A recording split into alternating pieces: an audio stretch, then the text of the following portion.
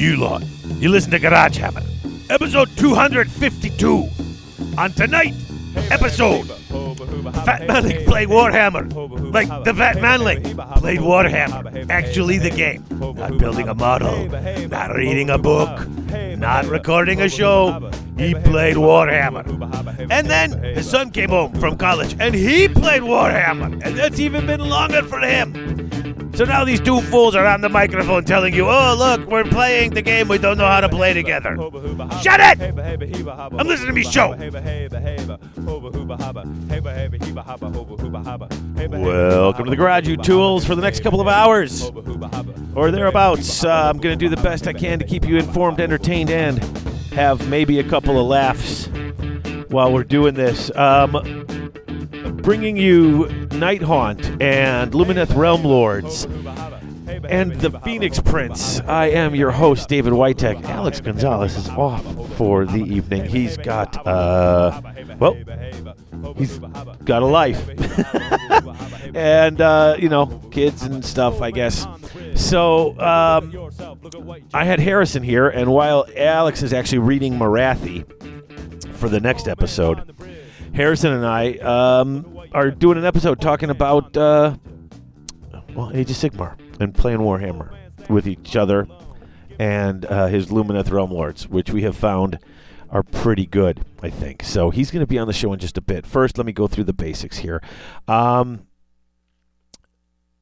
We have Patreon patrons we should be thanking. Oh, no, we have sponsors we should be thanking. I can't even read my notes when I'm alone, apparently. So here we go. Let's not screw this up anymore. Our sponsors, Kazork Superstore, Kazork Superstore, Kazork Superstore, Kazork Superstore, as well as Six Squared Studios. Six Squared Studios for all your basing needs. And as you'll hear in the abbreviated toolbox, they are lifesavers. Cherry lifesavers, no less, the best kind.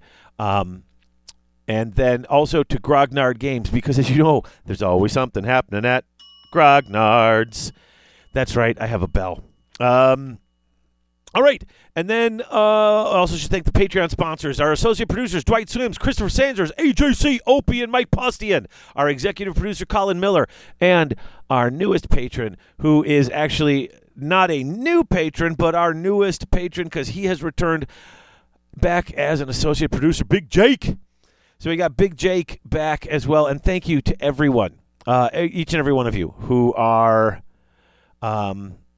helping out the show by being part of the almost 1%.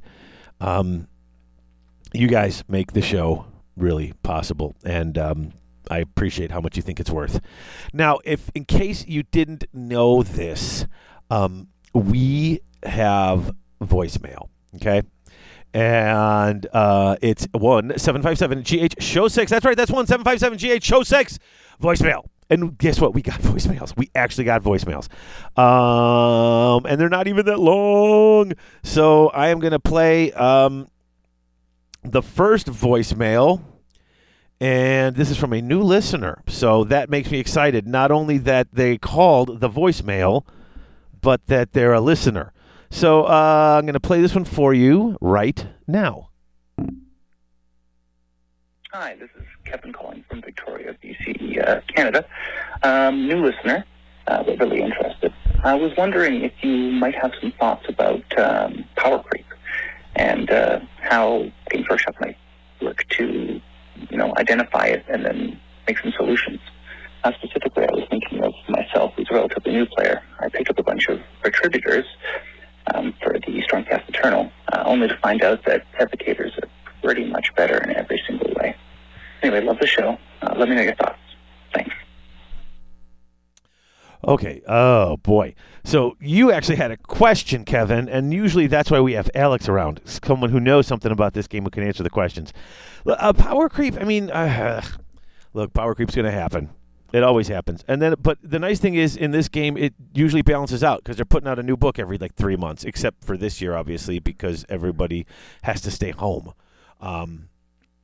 I don't know how many books they put out this year. I think only 4. And you're saying only 4, really 4? I mean, we got the Realm Lords and we got the Sons of Behemoth. Did we get one before that? Maybe not. I don't remember. I'm just old and don't remember things. Kevin, yeah, you got Retributors, and then the Evocators are kind of, well, and that's the problem with the Stormcast, is they have a whole bunch of, they've got guys for every single type of situation. I would say with that's more of, I don't know, either get some proxies or get something in to figure out your play style, especially with the Stormcat. They have so many units. But if you want to talk about power creep, wait till we check out this army over here that we're going to talk about later, because, oh my goodness. Yeah, that's a good question, and I will post your question. I will paraphrase your voicemail and put it up on the Garage Hammer Facebook page, because this is just way out of my league as far as a question that I might even possibly be able to answer. So sorry I don't have a better answer than that, Kevin. Thank you for listening, and we will get your answer up on the Facebook page. If I get some good answers there, I'll read them at the beginning of next episode that we cover when we go through the intro to the show. Oh, and then we got a call from everybody's favorite, another call from Captain Scurvy in New York City. So here we go.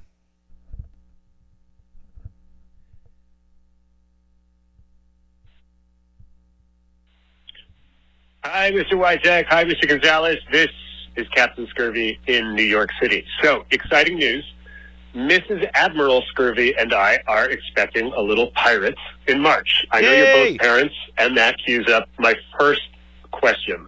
What are some things I can do for my little girl while she's still in utero to introduce her to Warhammer and help get her started in the hobby? I've been poking around online, but there's frankly a surprising lack of content on this subject, so I'm hoping you can provide some expert guidance. Second question. Broken Realms Morathi is upon us. As of the date of this voicemail, we don't have a ton of information yet. I've got the book on pre-order. I can't wait to rip into it, but I'm also eyeing the Shadow and Pain boxed set, plus the 4 new Broken Realms boxes. I'd love to get your thoughts on the Shadow and Pain box set and those 4 boxes specifically. Are they good values? Are either of you getting them? And then, of course, any impressions you have on the evolving Morathi story. I'll hang up and take the answer off the air. Thanks, as always, to you both. Stay safe. This is Captain Scurvy signing off. I love that Captain Scurvy's going to hang up and take the answer off the air, like that was like it was a live call-in show. Someday, maybe, but no, not now. All right, so yeah, Morathi's out. We're covering that book next episode. And as far as the different boxes, I don't know if Alex is buying them. I am sticking with my Night Haunt and the Ogres and my Death Army and now the Lumineth Realm Lords army in my house. I got enough armies, so I am not looking to jump into one of the 2 news. But the story, definitely been reading it, and I'm enjoying it. And like I said, we'll have that episode out very shortly, the lore episode. And then Alex and I will talk in the war episode about the kits you can buy and the gaming you can do and the type of value for what's in there. That's actually coming up. In fact, that's next episode's Morathi Lore. Next episode after that's Morathi War. Next episode after that is 2020 in review. That ought to be an interesting show. Reviewing the Games Workshop and the hobby over the past 12 months. See if I can't get our usual reliable standby guest host for that particular episode to pop in and get things going. All right, so I guess that's everything. All right, so here's what we're going to do is, now that I've done the voicemail and all this, I'm going to go to commercial, and then when we come back, I will have Harrison on, and we're going to talk about Harrison, like I said, coming back to play Age of Sigmar. After 4 years difference. It's a very different game. He's very much like, I'm not certain what I'm doing. And I said, of course you're not, as a new game. And he said, I know that. And then we've been talking about that. But I think he likes the new way to play. I think he likes that it's simpler. although he feels like his army has a super unfair advantage in being that he's so awesome and they're so awesome, and together they're unstoppable. Like all 5 parts coming together to make Voltron. He's the Warhammer Voltron, coming all back together in a big fiery show. So you were thinking I'm old. He was thinking Megazord. Now I hate you now. Okay, listen, we're going to do a live read commercial, and then we're going to get into the show. All right? And I know I don't do these too often, but I want to talk about what's happening at Grognard's. Tomorrow is Thanksgiving, as you may know. And so right now, all week, this week, and into the weekend, I'm supposing is Black Friday weekend. They've got store-wide 15% off for their, instead of just a Black Friday sale. New Blood Bowl 3rd edition, and all the new Blood Bowl items and teams are available for pre-order now and can be picked up in the store starting Saturday. Now, I usually don't do stuff this timely, but especially when I'm putting an episode out so darn late. But Saturday is November 28th. And there's new Blood Bowl stuff. And if you don't have yours, you can call Grognard's now and have them hold it for you. They're going to have all that stuff. But they've got all the Blood Bowl stuff coming in. My Maw Pot should be in hopefully next week. They ordered me one for Kira's army because I never bought one.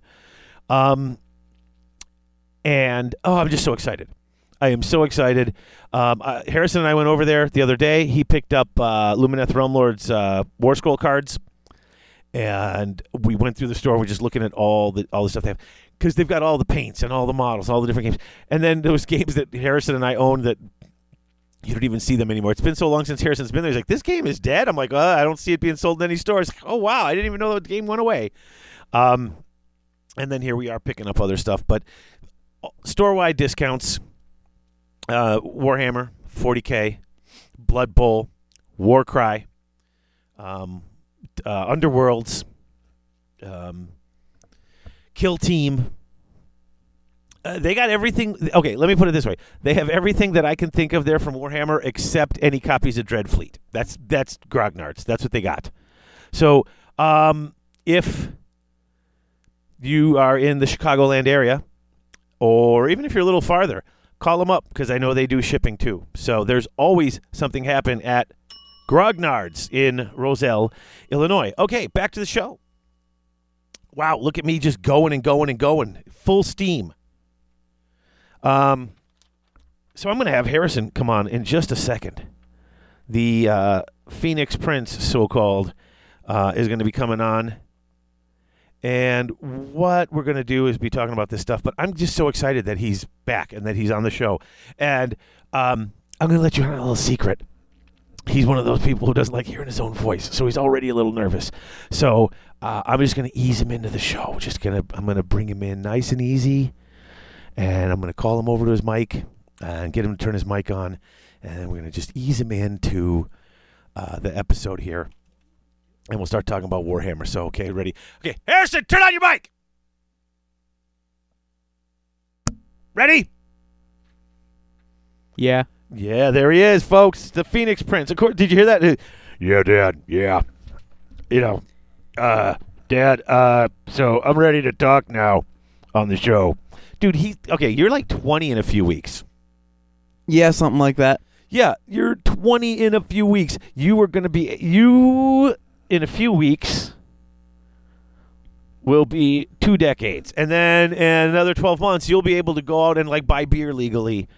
You've been on the show since we started it over 10 years ago, which means since you're not quite 20, you have now been involved in this show in some way or another for over half your life.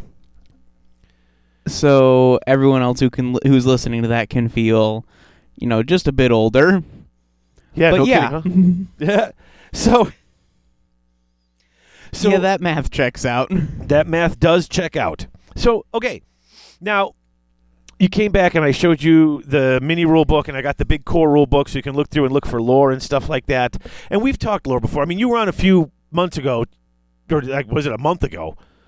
I have no idea when it was. But that was for when we talked the lore for the Lumineth Realmlords. Yeah, we were on for that. I don't remember exactly when it was. Time doesn't exist in quarantine. Well, that's true. But so you read The Realm Lords, but we hadn't played any games because right after you got it, you had to leave for school. Oh, it had to be a few months ago because you had just left for school. Yeah, I was. No, it was before that. No, because when you went to school, I remember it was saying, just "Oh, before I hey, he left left for his school. book here," and then I was like, "Oh, he doesn't really want to play. He left his book here," and you're like, "No, I just forgot my book," and so I was like, "Okay." The actual explanation is, yeah, where am I going to play Warhammer in my tiny ass apartment? Well, that might be true too, but I figured you would want to read the lore and read the rules, so when you came home, you'd be like, "I read all these rules. I memorized them. Now I'm going to whoop your butt." Again, for the game I don't know how to play. Yeah, well, that's true. So, so you've had a couple games now, though. I have. I've had a couple games now. You have had a couple games now, and we are definitely going to get into I guess, a little bit more the minutia of playing the game in a little bit. But before that, I just thought we could talk a little bit about just Age of Sigmar in general, because you haven't played Second Edition at all. I haven't played First Edition. I haven't played since 8th Ed Fantasy. You did play a few games when it first started. When it first came out, you played a few games with me, like literally 5 years ago. No, because they were like split these two units of Stormcast and then smash them against each other to figure out how the rules work. That's not a game, so no, that doesn't count. Oh no, we played that, but you played your High Elves. But then that's like they didn't actually get real rules. I did not play my High Elves. You didn't? I have not touched them since 8th Ed Fantasy. You didn't play any of those things except those learning games? I have not played anything for this game. Anything. Okay, so what you're saying is, let me get this straight. Okay, picture a game. Yeah. Haven't played it. Okay. So That's how it breaks down. So I've literally been saying you haven't played this game in a couple of years, and I've been saying that pretty much as we've been talking all week in this, and not once did you correct me to say I actually haven't played this game at all. No, when you said I haven't played this game in 5 years, I just assumed that's how long the game had been out. So I was like, yeah. I played 8th Ed Fantasy right before this came out, so I was like, yeah, it's been about 5 years. We are 17 minutes into a hot mess of a show. Here I am, the interviewer, coming in completely unprepared. So you have nothing to base this on except fantasy. Absolutely nothing. No wonder you were freaking out when we were playing the games. Oh, yeah, there's a lot more rules in this game. There's a lot. See, and that's the funniest thing, because I don't feel like there's... I never thought of it as a lot more rules, because the actual rules section of the game is short, but the war scrolls... Yeah, but I can memorize tables super easily, as opposed to memorizing a whole bunch of different war scrolls, which aren't really related to each other. I mean, well, they are related to each other. They're all from the same army. They're each individual, which... Yeah, but I just know the table of weapon skill versus ballistic skill and everything. See, now I'm starting to figure out why you were getting so freaked out when we were playing on that second game, why you're getting stressed out. Because I didn't realize that you had not played this. That was the box set that Games Workshop sent us when it first came out. It was the box set that Games Workshop sent you early because they wanted you to be able to talk about the game. That was it was the 10 Stormcast and the 30 Khorne Bloodbound. Yeah, and I think I had to play Bloodbound, which was the worst part ever because Chaos Warrior's not my thing. Well, we kept flipping back and forth, just playing both of them, just trying to. But we just literally just played the demo. Yeah, it was games. A unit versus maybe 2 units. So I guess yes, you can say I've played a couple 600-ish point games. Okay. Yeah, and not even 300, whatever. Well, and the game's a lot different then, so that is part of why. Got to move my microphone here for a second. Hold on. So that's part of why that was happening that way. All right, now I get it. But so now this is going to be much more interesting, actually, to me. This is better than just saying, "What do you think?" So, what did you like about the game? What did you like about Age of Sigmar? I like the fact that we've kind of abandoned rank and file. Okay. Rank and file is, Well, except for your army, because... Well, yeah, except for my army, but I still don't have to, deal with the problems that that inevitably come with a rank and file game. Okay. It's nice that you're able to just having more unit fluidity, I think, is a very valuable tool, especially for a player like me who plays very heavily in the movement phase. So having that large amount of fluidity inside my units, even though I can't use it for most of the game because I play Shining Companies, I think that's a very valuable thing to have. Okay. So you like that you're the comfort level of changing from rank and flank to I never had not quite skirmish level. Yeah, but I know there were a bunch movement. of people who were very upset about losing rank and flank. I thought it was just kind of a nightmare to deal with anyway. That was one of the things you actually really liked about 40K. It Those was- guys don't have to put them on those movement trays. They can just put them out there. And, like, you know, you get charged, and you just turn around and fight. Like, if I get charged in the side, I'm not going to just sit there and get stabbed in the side. I'm going to try to stab you from my front. Well, obviously, it's not like they didn't turn. It's a representation. Let's not be silly. Yeah, but I still got penalties and stuff for it. Yeah, because they managed to get around into your side where you're less protected. Yeah, except that I should have seen them coming and then immediately shifted to that. It makes more sense this way. Yeah. Okay. So you've got that with your movement, and that anything else that that you appreciated a little bit. I know once you got used to, I like that Magic is not completely insane like it was in 8th Ed, because Magic was completely insane in 8th Ed, and it's a lot more balanced, I think. We were talking about that the other day when you're like, and I had totally forgotten about that. How many dice do you get? You can roll X amount of dice total for your Magic phase. How do you figure it out? You roll 2d6. You get both. The defender, the opponent gets whatever's on the highest die. So you could have up to 12 and 6 between the two, and then cast however many dice you need to try to cast that spell and get those. There were so many games I won because I got off like a really awesome Chain Lightning or threw a Purple Sun at the right time or something like that. I very rarely threw Purple Suns at the right time. I mostly played Lore of Heavens, but like throwing a Chain Lightning or a Comet at the exact right time literally would completely derail games. Or I could throw it on like turn 1 and then immediately stop the game in its tracks because it just went off phenomenally. I don't think something like that really happens anymore, and I like that because that's at least pretty it insane. hasn't in an hour game. You've literally played 2 games. Yeah, but even like the generic like spell lores in the book don't seem that crazy. No, it's not as bad. Plus, you don't get to throw necessarily nearly as many spells depending on what you're putting together. I mean, there are no like wizard levels or whatever that there used to be. Right. So we've got that. I one of the things I know you liked was you're sitting there and it's like, wait, I just roll this to hit? Yeah, that's your hit roll. That's whatever it says on that card. That's what you got. Well, no, don't worry about me. That's your hit roll, and that's your wound roll. Again, as someone who used to have the tables of weapon skill, ballistic skill memorized, this was a welcome change.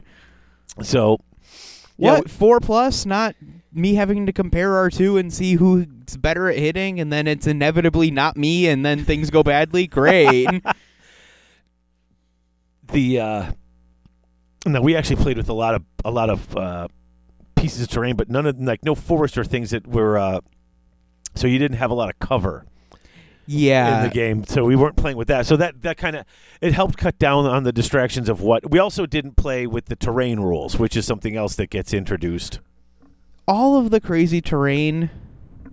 It's not crazy. There's just rules for the different. Yeah, and you have to roll for every piece. Once you know the whole game, is there nothing that's just like a regular building in this world? I find it highly unlikely that everything is magical. The realms are made from pure magic.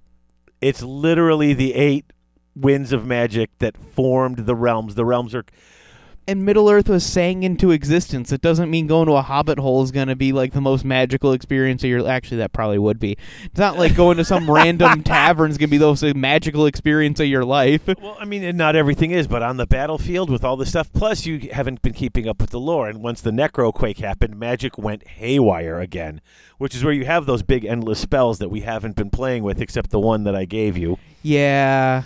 Endless spells, okay. See, but I'm throwing this one out there. You've had 2 games so far. Once you learn to use the game, and what was the like 1/8 at endless spell? Purple Sun that like ruined days. It wasn't an endless spell. These spells stay on the board, and that Purple Sun, they have that as an endless spell. Yeah, and it ruins days. I don't like it when things ruin days. And it doesn't so much.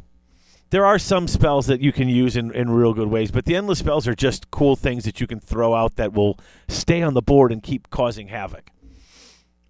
Or cause your opponent to spend some of his casting to try. If he doesn't, if he can't stop it before it happens, he's got to spend one of his actual casting attempts to take it out later, which is cool because it's this big, powerful magic, and you're draining away some of their attention, their use of magic to go and handle it. Strategically, it's actually pretty cool. I don't know if I'm a fan. Well, we'll see. In all honesty, like See, now I'm going to have to write some of them into my list so that I can whomp on you with them and be like, there you go, check this out. Yeah, I'll just dispel them. Look at that. Yeah. Everybody's a wizard. Woo. Literally just complaining that you can't ever get any good rolls. Now you're just going to dispel everything I throw at you. Well, yeah, again, this is why you play Teclis. Minimize the random. Just decide it doesn't happen. This is the... No, but that's not for dispels. He's got one he can just do automatically. Yeah, he can also immediately unbind an endless spell on his turn. Oh, that's true. Yeah, he can do that. So, but I'll get it off for my turn. I'll get it off, and it'll happen for my turn, and that's all that matters. Is that all that matters? Are you saying that it wouldn't matter at all if you had it for a second turn? I find that highly unlikely. Actually, if I was playing Stormcast and throwing that comet down, I do more. It does damage every turn, but it does the most damage when it lands. If you keep dispelling it, I can keep throwing it. And you're like, I'm dispelling this, and I'm like, I'm getting you for it.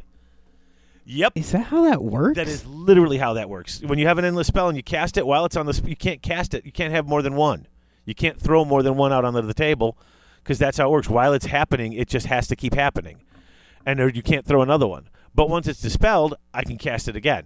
Because then I have that model. That's the rules. You can't have them both on the table. Dang, you're right. I should probably just shoot all the wizards off the table. Also, the archers can just like take off entire characters in one turn. What is happening? Well, that's your army, and we'll get to that when we talk about Realm Lords, especially fighting off my Night Haunt, which I found my Night Haunt to be surprisingly effective compared to some of the other armies I've seen play against with you. Yeah, they gave me a run for my money. Well, when it came to grabbing objectives and stuff, because there were just so many of them, you had to come in and try to kill them.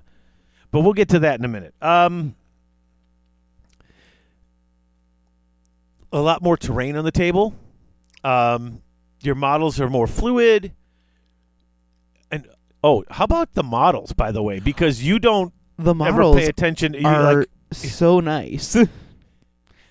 Taking the pikes off of the table is, not fun at all, but they are beautiful.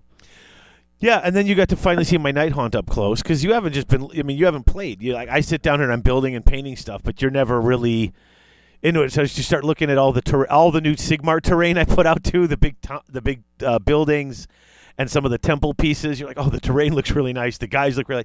It. In the 5 years since you've played, the game has gotten just much more, I think, epic looking on the table. The game's also gotten bigger, because I did not realize that my elves are now standing on 32 mil bases when I was expecting them to be approximately, the same size as my old elves, which were on 20s. On 20 millimeter squares, too, which is like, that's even tinier than the 20 mil rounds. I mean, it's not tinier, is it? No, it's much smaller. Yeah, it's... no, they didn't have 20 mil rounds, I don't think, for 40K. I think the smallest they had was a 25. Well, I'm just saying mathematically. Right. Like, the math doesn't work. Right. No, but still, yeah. The now you're rounds on- are definitely bigger. Now you're on 32s. Now they're on 32s, and they are big. Yeah. But it does make for a much nicer look. Plus, with the slightly larger, there's more room to do stuff. They're so nice. They all look so nice. You can have a more dynamic pose when you have a bigger base to stand in, and you don't have to all stand rank and flank, feet together, standing up straight like you're at attention. Yeah, you can, like, actually be dynamic. Yeah, your Crazy, spear guys right? don't all have to be standing with their, or most of them standing with the spear, the foot of the end of the spear next to their foot straight and then up. like 4 who are pointing forward are always in the front, because if you put them anywhere else, you'll never get it out. Yeah. Or you put them in the back because they're leaning forward. Those are leaning forward a little too much, and when the guy tries to move his movement tray with all his models into it, they get in the way. These get in the way, which means a lot of your guys Sometimes are I actually would facing stick them on the backwards. sides. That way the spears would stick out a little bit and keep me away from other units. Oh, That just weird little ways of getting around badly made models. yeah, I didn't even think about that. You had 20 mil square bases for your old high elves, Oh yeah, 20 mil square bases. Everybody was on them. and now you're on 32 mil rounds. Yeah, that's a huge difference.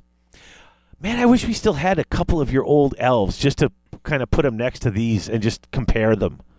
I was kind of interested in looking at the old elf archers, because even You though built they're- yours weird, some of them too. Yeah, I did. Whoops, whatever. But like, I was just thinking, like, the proportions, like, the bows are proportionally much larger on these than on the old ones too. So it's just like they yeah. look more menacing. Yeah. You have a gorgeous army. Well, so Plus, bows have strings now, like, on the model. Like, what? yeah, well, that's when you got a good quality model like that, you could put those on there and it looks really nice. So now you've had 2 whopping games. One of the things we talked about that really confused you was the changing up of how the different phases work. I don't like the magic phase happening before the movement phase. I don't like that at all. Why is that? Well, for one thing, when you're actually, like, when the magic phase happens second, for what you can start by positioning yourself where you actually need to be, which seems really advantageous. But then it just, like, it feels like just having the movement phase first you're able to set everything up, then get your magic going, and then start fighting. Like, it feels like a more logical progression. I don't know. I mean, when they changed it up, Well, think about it. Your magic phase is going to do one of two things. You're either going to augment your own troops, or you're going to attack your opponent in some way. Which means either you're going to move, augment your troops, shoot, and then fight, or you will move, do damage, shoot, and then fight. sure. So now You're breaking the game up into like two or three distinct phases that, like, there's no it's like there's no doing damage, then move, then shoot, then fight. Like that. no, it doesn't I like break this it up into because two now parts. guess what? Now you got to think about your spells and stuff before you deploy to start the game. You're coming in with your guys charged up and ready to do their magic. You got to deploy them where you're going to need it, where they're going to do their best work. And then you got to think about that for the turn ahead. 'cause Except now that's after not everything's how done, any sort of like actual like battle would happen. all right. Well, I'm not going to argue with you with that because I have no. Like, Like- why break up the beats of the game? I don't know. It seems logical to me. There's your like, there's your preparatory beat, and then there's your combat beat, essentially. Like, there's the two main beats of the game where you're prepping to do combat and then doing combat. Except now you're like doing damage while prepping before you actually do all your other damage. Kind of strange. I think that's such a little detail. No, it's not important. It's strange, and I don't really understand the reason for the decision. Well, once you get used to it, you won't even care because I never even think of that. Never even think of about that. And then wait, I can move and shoot? Well, yeah, that's crazy. That's pretty nuts. That was your next part. Then you moved, and it's like, oh, shooting phase. Like, oh, these guys moved. I'm like, so? And they can't shoot if they run. Yeah, but I also can't run anyway, so... Well, half of your army can. Okay, well, the half of my army that can run is also not shooting things, so that's irrelevant. Your bowman can't run, but that's the price you pay. But the whole point that you can move and shoot is really good. That was a surprise. It's so funny that you're like, wait, I can do what? I'm like, yeah. You could move well, and then shoot I in the get old an game. extra free 6 inches on my range first turn, which I didn't expect. Mm-hmm. Yeah. This game does not. This game moves pretty quick. And a lot of the magic, I know, is short range, but that also helps make a lot of the first turn stuff. You sort of get yourself ready, defend yourself, and get ready to move in. And then once you're really tucked in, it makes you advance and try to get in there and try to play the objectives and try to get in and not just sit back. You can sit back sometimes, but even you have to like move and grab the objectives and position yourself and then get set. No, definitely. Like that makes sense. That's not surprising at all. Like that's generally how I expected this to be, and that's how 8th Ed used to be when you did play with objectives, which wasn't as often, but makes sense. So, and I think that was also surprising to you when we were flipping through and looking at all of the different scenarios and all the different setups. And I have 2 different books. I wasn't surprised that like they existed. I was just kind of surprised that people played them. Yeah, well, because what did we do in 8th Ed besides pitch battle? Right, and now all of these are different. Now these are just called pitched battles in general. They were playing pitched battles, and these are the different battle plans. But yeah, the game was always run forward and kill stuff. Yeah, that's true. It was rare that you moved off of run forward and kill stuff. That's why run forward into this building and then kill stuff that comes near it. Remember when you couldn't put any terrain within a foot of the center of the board? Oh, the kill box. Yeah, that was awesome. No, that was just the regular rule. Remember in 7th? Oh, yeah. Yeah, you just couldn't put any terrain. Like you would put down a 1 foot radius. They were like a 1 foot box. Or a circle, 1 foot radius around the center. All the terrain had to be outside of that when you guys were placing it. We would take turns placing terrain. And it's like, that was crazy. Because you just moved everything into the center and fought. And now everyone, See, you missed a lot of that. That was when Age of Sigmar first came out. Everyone was still playing that way because we didn't have all the scenarios. And it was just, everyone was playing and everyone just shoved everything in the middle and killed. And because you had no ranks or flanks, everything was just a big blob in the middle. And you're just rolling 1,000 dice and then just taking toys off. And it's just, oh, look, I just shoved all my guys in the middle. Let's see who could roll. And it was like, oh, wait, now, scenarios. Then they came out with the. Seems like they probably should have come out with the scenarios in the first place. They should have been in that starter box. Yes, but that's not the discussion because that's 5 years ago. Right, and now they've got tons of them. In fact, if you like, one of the cool things, because I know you saw it in your book, is if you like to play into the narrative of that particular book, they'll have a little bit of a story about. Oh, they went and fought with these guys here, and then they'll give you 2 or 3 Yeah, and as plans. A typical fantasy player, I went, battle plans, and skipped right past it. But now that you understand how the game is played and how it really focuses more on objectives, we were looking back because we were thinking about trying to put together something. Yeah, first initial reaction, skip. Next, it's like, oh, is there anything cool in here? Is there anything that might be fun to play? Because you have to be playing for... We don't... Also, like, battalions are good. That's kind of interesting. Battalions are new. We didn't have them in fantasy. Yeah, but like if there was any sort of like a grouping of like models to take or whatever like that, there was never really any reason to, and normally they sucked, so you didn't want to take them anyway. So yeah, story-wise and game-wise, it's like, oh, I could take this, and this. No, like it actually makes sense to pick battalions as opposed to my normal instinct, which is, okay, I'm just going to make an army and completely ignore them. Yeah, and it also, as you saw, having a battalion, especially the size of yours, reduces you from a 10-drop army to a 6-drop army. Yeah, that was pretty good. Right. And then I showed you how you could be a 1-drop army, and then as long as you... And then I realized that, I don't ruin... lives, well, so I don't want to do that. You could do it you could do it like a 2-drop army with some of the other battalions that were in there. If you I'll wanted take to play my one-drop focused. army with my 80 bowmen, cast Lambent Light on one unit, and then just delete it turn one. Yeah, that you. Yeah, you. I yeah. could do that, but I don't hate myself and others, so I don't do that. No, but there's other ways to get a 1-drop or a 2-drop army without overloading on. There's other battalions that At aren't that just point, that one. why bother then? Well, yeah, and that's part of the problem, and we're going to get into that Because those bowmen are so good. So, yeah, you really liked the battalions, and then you started looking through. What do the other ones do? What do the other ones do? Now it does take up points, but then you get the extra command point, and it's like, oh wait, I get an extra artifact too. Like you're getting all these bonus things, and suddenly you're like, oh wait, this is pretty good.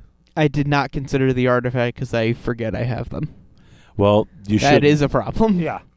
But I forget a lot of things. There's that extra so command many point, things. That extra command point. I mean, since you burned through basically almost all your command points every game, that extra one obviously came in handy. Well, in the first game. In the second game, I think we ended when I had 3 in the bank. Did you? 'Cause, Yeah. I had burned through mine. I think I used 1 to not take a Battle shock. a test. battle shock test. Yeah. Yeah. But so overall, you are looking forward, would you say, to getting more gaming in? Yes, I absolutely am. This is a pretty good game. And it doesn't hurt that this army is really, really good. Really good. Whoa boy, GW, I would have wow, this is good. Well,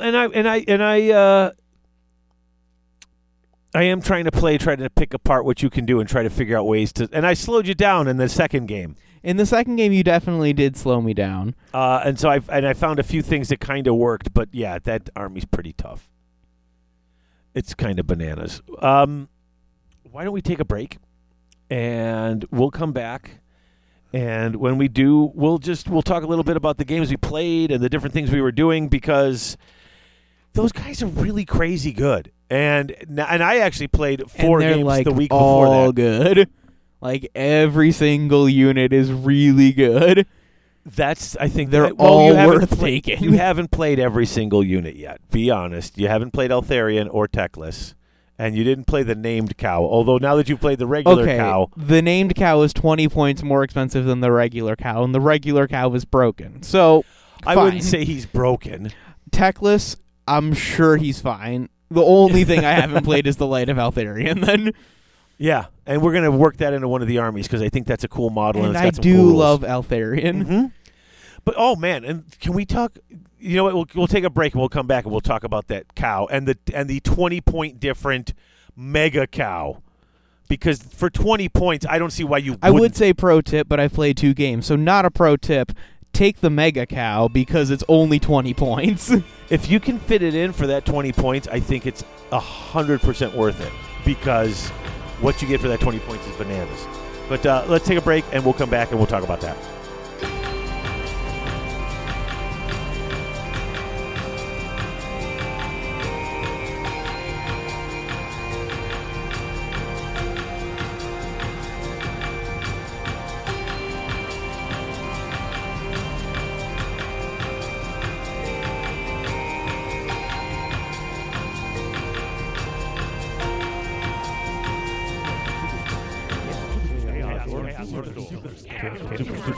That's right, folks. Chaos Orc Superstore, your one-stop shop for all your hobby gaming needs. They've not only got current and classic GW releases, Chess X Dice, and Vallejo paints, but now they're also carrying Mantic, Infinity, Flames of War, Privateer Press, Soda Pop, Dark Age, and other assorted board and miniature-based games. They usually ship within 24 hours, and the model in the picture is the model they ship to you, because at Chaos Orc Superstore, what you see is what you get. Chaos Orc Superstore.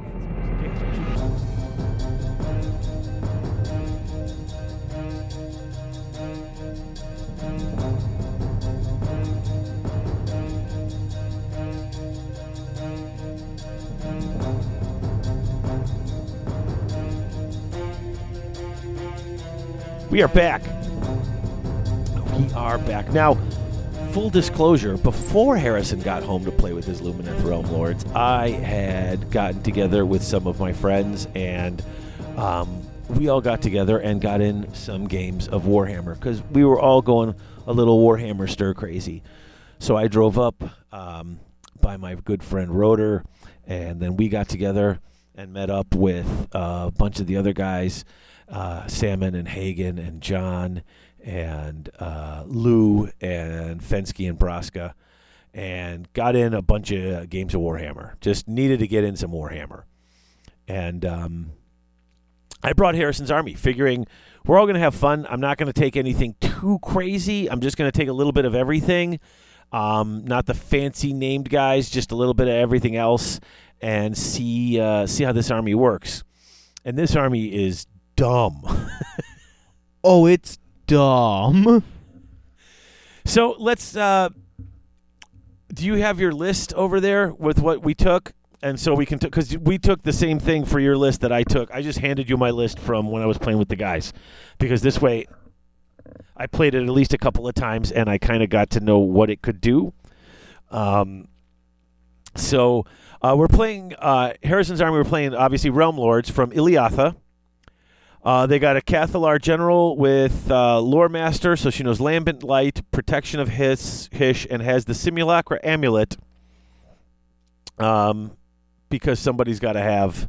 Which I'm told does something. If she dies, you can roll a dice and come back. That's pretty good. Maybe I should have remembered that. She didn't die. No, but that still definitely seems like something I should have known. I would have reminded you of that. You have another Cathalar who's got Speed of Hish. You had a Stone Mage with the Hearthstone Amulet and Crippling Vertigo. And then you had the Arlen Legion, which meant you had the one Cathalar. You had 2 units of 20 spears, 2 units of 10 bows. And that was your battalion with the one Cathalar. Then you had the Cow, 10 Stone Guard with the Diamond Pick Hammers, 5 Dawn Riders, which is the Cav, and then the Hishian Twin Stones. And all of that came out to 1990. Little bit of everything. The only thing you don't have in this army is the named Spirit of the Mountain, and you didn't have Teclis or Eltharion. You have everything else, a little bit of everything else in your army. And it's good. It's really good. And this was crazy because now I didn't even, now that you've played. Because I took everything and it's still good. Like, how often can you really say that? You didn't get too crazy and too focused on any particular thing, and it all like there worked. was no min-maxing going on here, and it's still really, really good. Well, when I was playing a couple weeks ago, I got in 4 games, and I had played 3 people who had never played against Realm Lords before, and 1 person who had played a couple of games. And everything was the same. It was that this army fires in every single phase of the game. That's actually something I think I might have been having issues with. This army does not slow down. There's no, like, you don't get a break when you're playing this. You're always playing, and in fact, one of the things that I know was at least aggravating on that weekend when I was playing with my friends was when my spells started affecting your ability to play. I could make you move at half speed or roll dice and you don't move at all, take away your ability to fly, -1s to hit from a lot of places. That's the thing. This army just, the whole theme of the army seems to be like, I'm going to mess with what you do, but also anytime you do something, I'm just fully not going to care about it. It really seems that way. It's like, you cast magic, I have so many wizards that can deal with that. You're doing shooting or combat, I can just, you're at -1 to hit because I am a Realm Lord and I happen to be in a Shining Company just because I haven't charged yet. Mm-hmm. Or something like that. Like, there's just so much going on that that's the flavor, can affect and it you, really but I just don't care about what you do to me. Well, I mean, you did when you had to break the Shining Company. That was the only time. Yeah, sometimes you have to charge, but, other times it's more important to charge than -1 to hit. So it's like that's the only time I have to care, but it's also like pikes, which weren't really meant to necessarily be charged. They just slowly move forward, and you get stuck. Because that's the other thing you said, was it's like when you had to charge, you suddenly knew you were at a huge disadvantage. And I'll tell you, when I played those 4 games before you got home, not a I didn't huge even think I disadvantage, was at but a you huge lost. disadvantage. I was just But you I lost would so many rather be advantages. charged than charge. Of course, because you're -1 to hit as long as you stay in your formation or your company. Yeah, so it's like when I was doing it, it's like it kind of sucks, but it's not like Plus, I'm giving up a bonus, not even like I'm taking a penalty. Exactly. So it's not it doesn't hurt that bad. Like wah big baby. right. I mean, the -1 to hit is really big, so you losing that is huge. But like when you get charged, you're But it plus still one. it you're doesn't plus change the one fact to, that I have a 4-up armor save on like everybody for no reason. well, not your bows. They're only a 5. Like that's so good. As if I ever got more than a 6 on my old archers. Yeah, your archers were 6s, and your whole elf army was 5-up saves. And their bows, I'm never gonna run them or charge them, so you're still at -1 to hit. Yeah, and when your pikes get charged, you're +1 to wound and +1 rend because they're running into pikes that are sticking way out past you. So to get up to you, they're taking more risks. The only thing that's like a little bit like non-synergistic is those Dawn Riders are so good and you really want to charge them, but then you lose your Shining Company. Yeah, but you don't even have to charge them. You can just get them up close. And here's the other thing. You get them up close to a unit. And then this is one of the rules Harrison was learning was I charged X unit, but when I pile in, once I get within 3 inches of that, I got within 3 inches of your other unit, now they're drawn in. You can literally draw them in. Get them close enough and kind of force, if your opponent piles in, they can get drawn in without charging, or you just move them up, put them in a place where they have to charge them. I mean, the only No, you definitely want to charge with the Dawn Riders. If this unit made a charge move in the same turn, add 1 to wound rolls for attacks made with Sun Metal Lances and improve the rend of each of them by 1. So suddenly they go from 3s/4s no rend to 3s/3s with 1 rend. So you pretty much always want to charge with them. And you just learned something. See, there you go. I thought you said you don't necessarily want to charge. I was just agreeing with you because you're so big on this -1 to hit that they learn with it, and so I'm going along. I think it's good for everybody but the Dawn Riders. The Dawn Riders, it's like it's nice to have like defensively for when I'm getting prepped to charge you, but I'm going to charge you, and I'm going to give it up, and I'm going to say thank you as I'm giving it up because +1 to wound and +1 rend is so good. And the other thing is, with a 14-inch movement, they can really set themselves up wherever you don't. Your biggest problem was you had a unit of 5, and it was easy for them. I mean, even with a 4-up save, that's 10 wounds total. And they're going to get in, and with their larger bases, they were getting, especially with my Horde army, they were really getting surrounded, and suddenly they were getting killed. Yeah, nothing went right for me that combat. But when I have 4+ armor, I should be saving more than 1 on like 9 attacks. what I'm saying is with that 14-inch movement, when you're getting your pikes and your other things lined up to where you want them, once the other, you can hang them back a bit so that no one can charge them, but as soon as the combat starts, they're tied in. Then that's what we were talking about. That's what you were starting to realize. I get tucked in with one of your guys. I'm stuck in combat. Now is your chance to charge. When my guys are already spread out and there, and now you can hit. And something I noticed is that it didn't have to be like the unit that was specifically charged. So you just have to make a charge in that turn. So I charged 1 turn, and I also charged with the cow. And then the cow brought something else into combat with them that you piled in with. And then I was just able to decimate the initial unit that I charged with the Dawn Riders with the cow, and then use get a whole bunch of extra attacks to attack your large horde that I was able to pull into it. And that's what I'm saying. You were able to, you charged the 1 unit, that's the unit you were able to reach, but once you had your pile in and you shifted, it's like, now I'm within 3 of that. So suddenly they're drawn into the combat. That was very confusing for you the first time we did that. And I remember the first time it happened to me, Alex did it to me. I charged in with a bunch of zombies, and as I spread around, he's like, okay, now these guys pile in. I'm like, they weren't charged, they're just sitting there. He's like, you're within 3. The rules say if you're within 3 of an enemy, you can pile in. I just don't really understand the timing of when I'm allowed to be within 3 because it seems to change a lot. Only when you charge, but if you're in combat and you're piling in, you're in the middle of a So combat. only when you charge, but also other times. Okay, you're other times when I'm not even ordinarily supposed to be moving. No, when you charge and when you pile in. See, you're so used to rank and flank, there is no piling in. So there's no I'm getting drawn in because that tray of models never moves.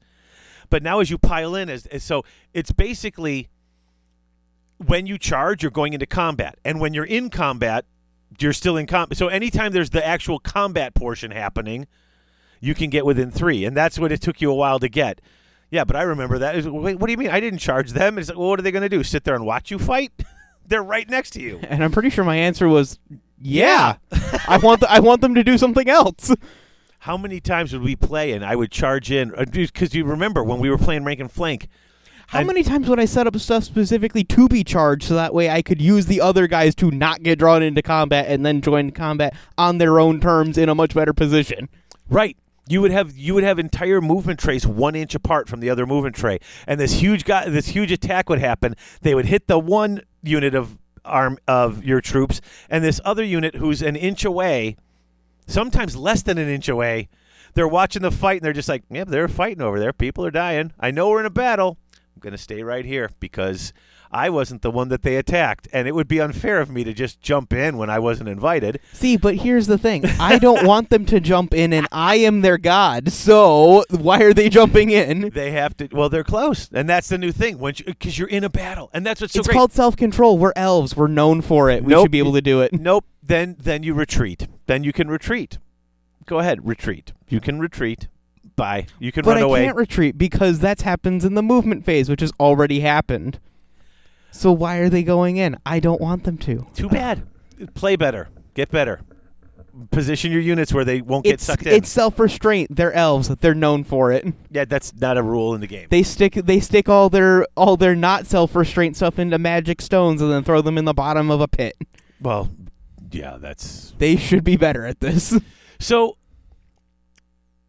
one of the things that happened when I was playing them before I played against them with you, when we're talking about how they hit on every phase, so your magic phase is ridiculous because just about every unit is a wizard. Because it's like, yeah, I've got 14 wizards on the table. Great. How many did you have? You had 3. The cow was not one, and then you had 8. You had 8 wizards on the table. Yeah, I had 8 wizards on the table. Yeah. 2,000 points. And great way to live. Honestly, that's what it felt like when I was playing against your old vampire accounts. So you've got all that happening, and you're doing all that, and there's so much going on. You can dispel so much. So there I am, and I'm playing against these people, and nobody knows what to do. Like, they just know that they're going to have to attack you to get you either off an objective or do something. And so you've got a great magic phase. You move 6, so even the guys who can't charge... Oh, and even the guys who can't run because of their shining formation, or whatever it's called, you still have speed of Hish, so you can always get a unit that has to move and double its movement. The only thing that suffers in the movement phase is the Stone Guard, because they only move 4. But they can't take the Shining Company formation, so they just run. Perfect. Yeah. They just run alongside the giant. As long as I don't roll a 1, I'm moving at least 6 now. Mm-hmm. So you get all your movement, and then you get to shooting, and when you found out... Oh, I can shoot into combat? Oh, that's right. You didn't know you could shoot into combat. I knew there were more things about the game. You're so hesitant. Should I kill that unit? Should I kill that character and then focus all the attacks on the unit? That feels like a good idea. Maybe I'll try that one. That was crazy. You're like, wait a minute, so I can shoot into combat? Well, yeah, but you can shoot into combat. But if you're in combat, you have to shoot into your own combat. You can't just be attacked and shoot something else. Oh, that makes sense. And then you were shooting it. I'll give my elves that lack of self-restraint. I think that one works. Oh God, that's right. You were surprised when you could shoot into combat, but that's what Well, I mean, the only people who could shoot into combat before were Skaven, and then it was like, yeah, I'm just going to shoot a warp lightning cannon through all my slaves. So all of that stuff is good. We've determined especially if you're charging 1 or 2 wound models that aren't on horse, and I guess these guys would be your lighter cav, because I fully expect when Tyrion's army comes out, he's going to have the heavy cav. Oh, I fully expect Tyrion to have Dragon Princes or something but like that. These guys have 4-up armor saves, and they run in, and as long as they're not fighting other mounted stuff, they're getting more attacks. Oh, yeah. If they're attacking 1 wound models, they get 2 extra attacks. If it's 2 wound models, they get 1 extra attack. So I'm sitting there doing 3 attacks apiece, Sun Metal Lances, and since they're wizards, they can cast Power of Hish, so 5s and 6s do mortals. Yeah.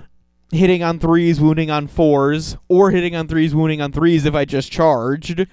So and that's one of the things that I realized. So you're 15 doing, attacks, 5 models. So you've got 5 units in your game.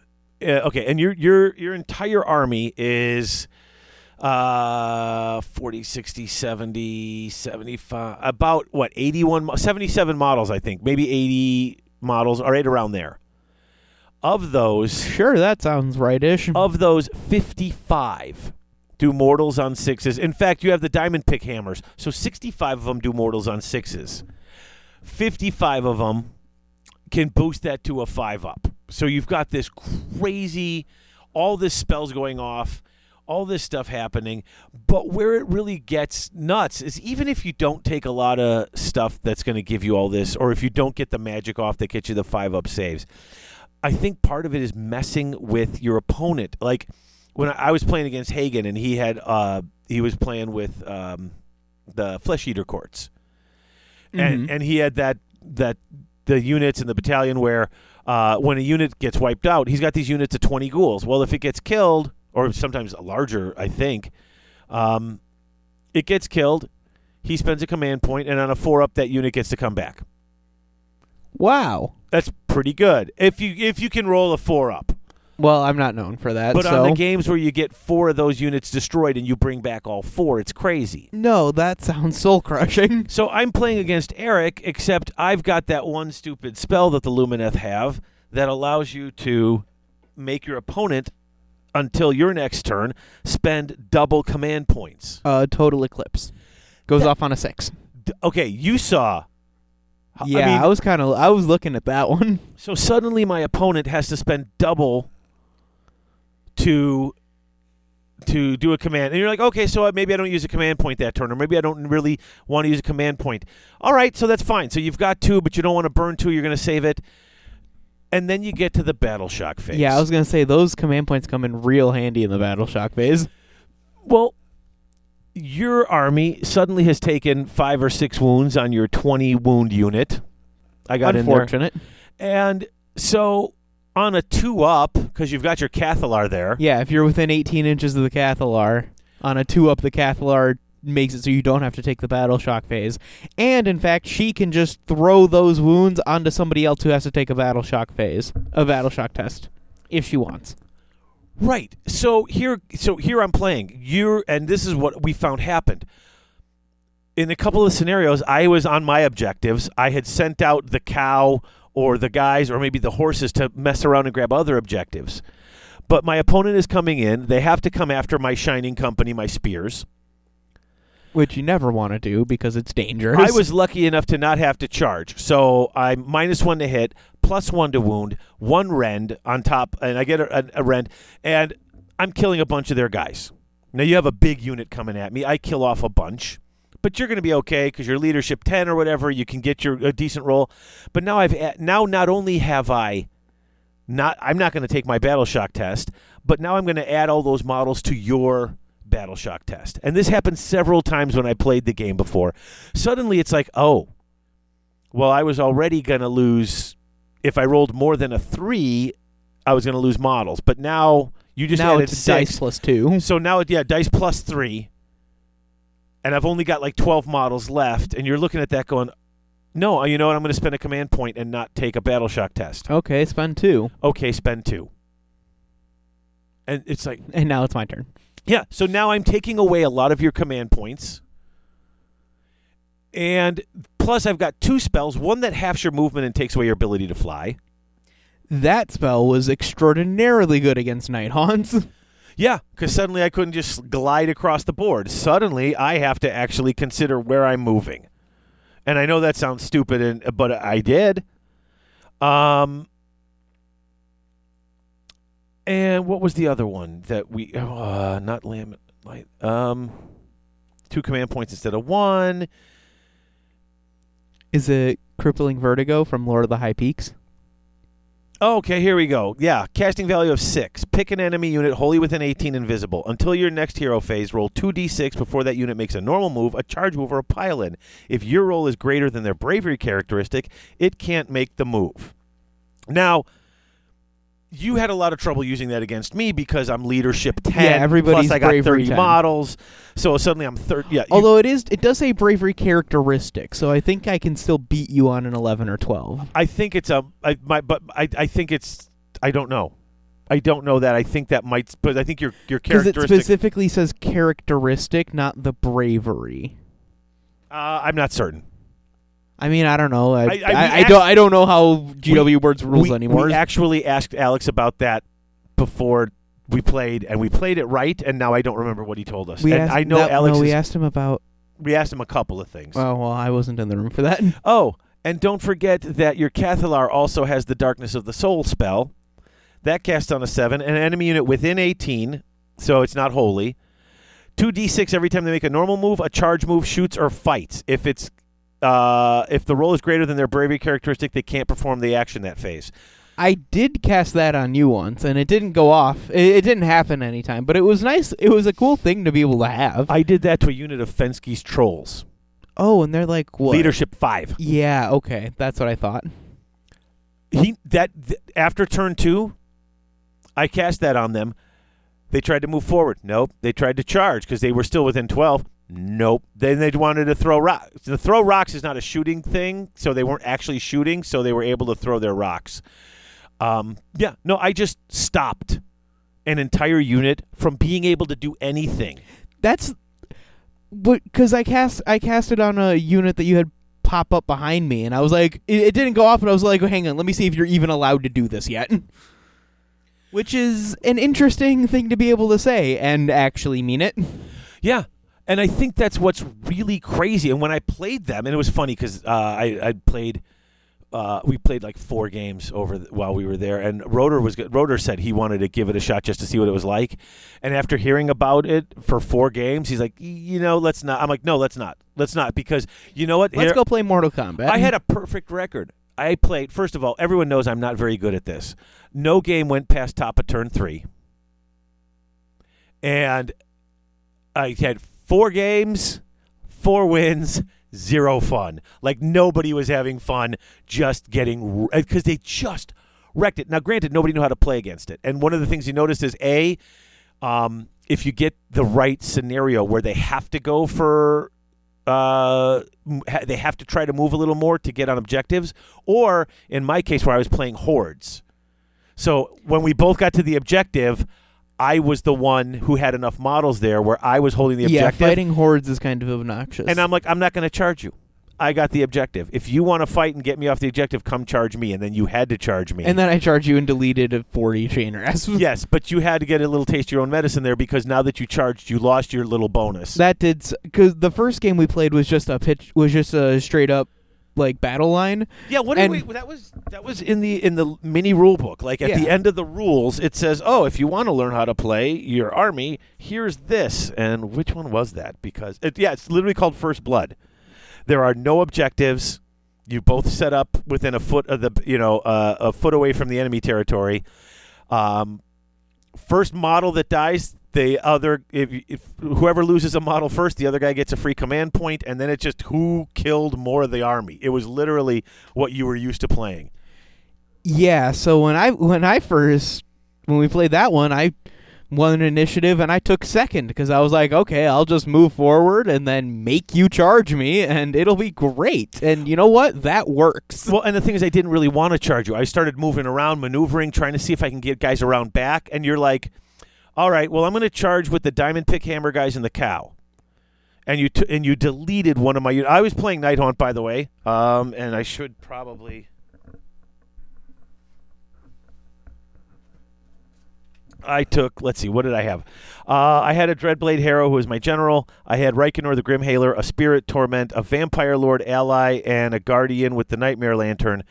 And then I had 2 units of 40 Chain Rasps, 20 Blade Geists, 10 Grimghasts, 2 Chain Ghasts, 4 Murnmorn Banshees, and I took the battalion, the Condemned, which was the 2 Chain Rasp Hordes and the Chain Ghasts and the Spirit Torment. And as long as the Chain Rasps were near those other guys, they got to reroll their failed hit rolls, which against Harrison that was really good. Yeah. That was really good. Because I was 4 up, and then I had to charge when I was 5 up. But I was still 5 up rerolling. 5 up rerolling with is 40 really guys, good. And you were spread out a bit, in your little formation in your line, and I managed to get a bunch of them around you, and that wasn't bad. But still, it was so hard. But then what ended up happening is we remembered that elves always strike first, and then I got. Oh, they don't always strike first, but yeah. you get the double. Yeah, they quote unquote always strike first. So I got 2 units of those pikes into attack the. That was the our chain second rasp. game, yeah. Or was it? I thought on the first game, like, you charged in and then I got pulled in or whatever. No, I don't think so. But we wound up. Something ended up happening, and it was like I was just able to just completely smash. I was able to attack with 2 units on the same unit, and just completely smash them before, like, you were even able to swing back.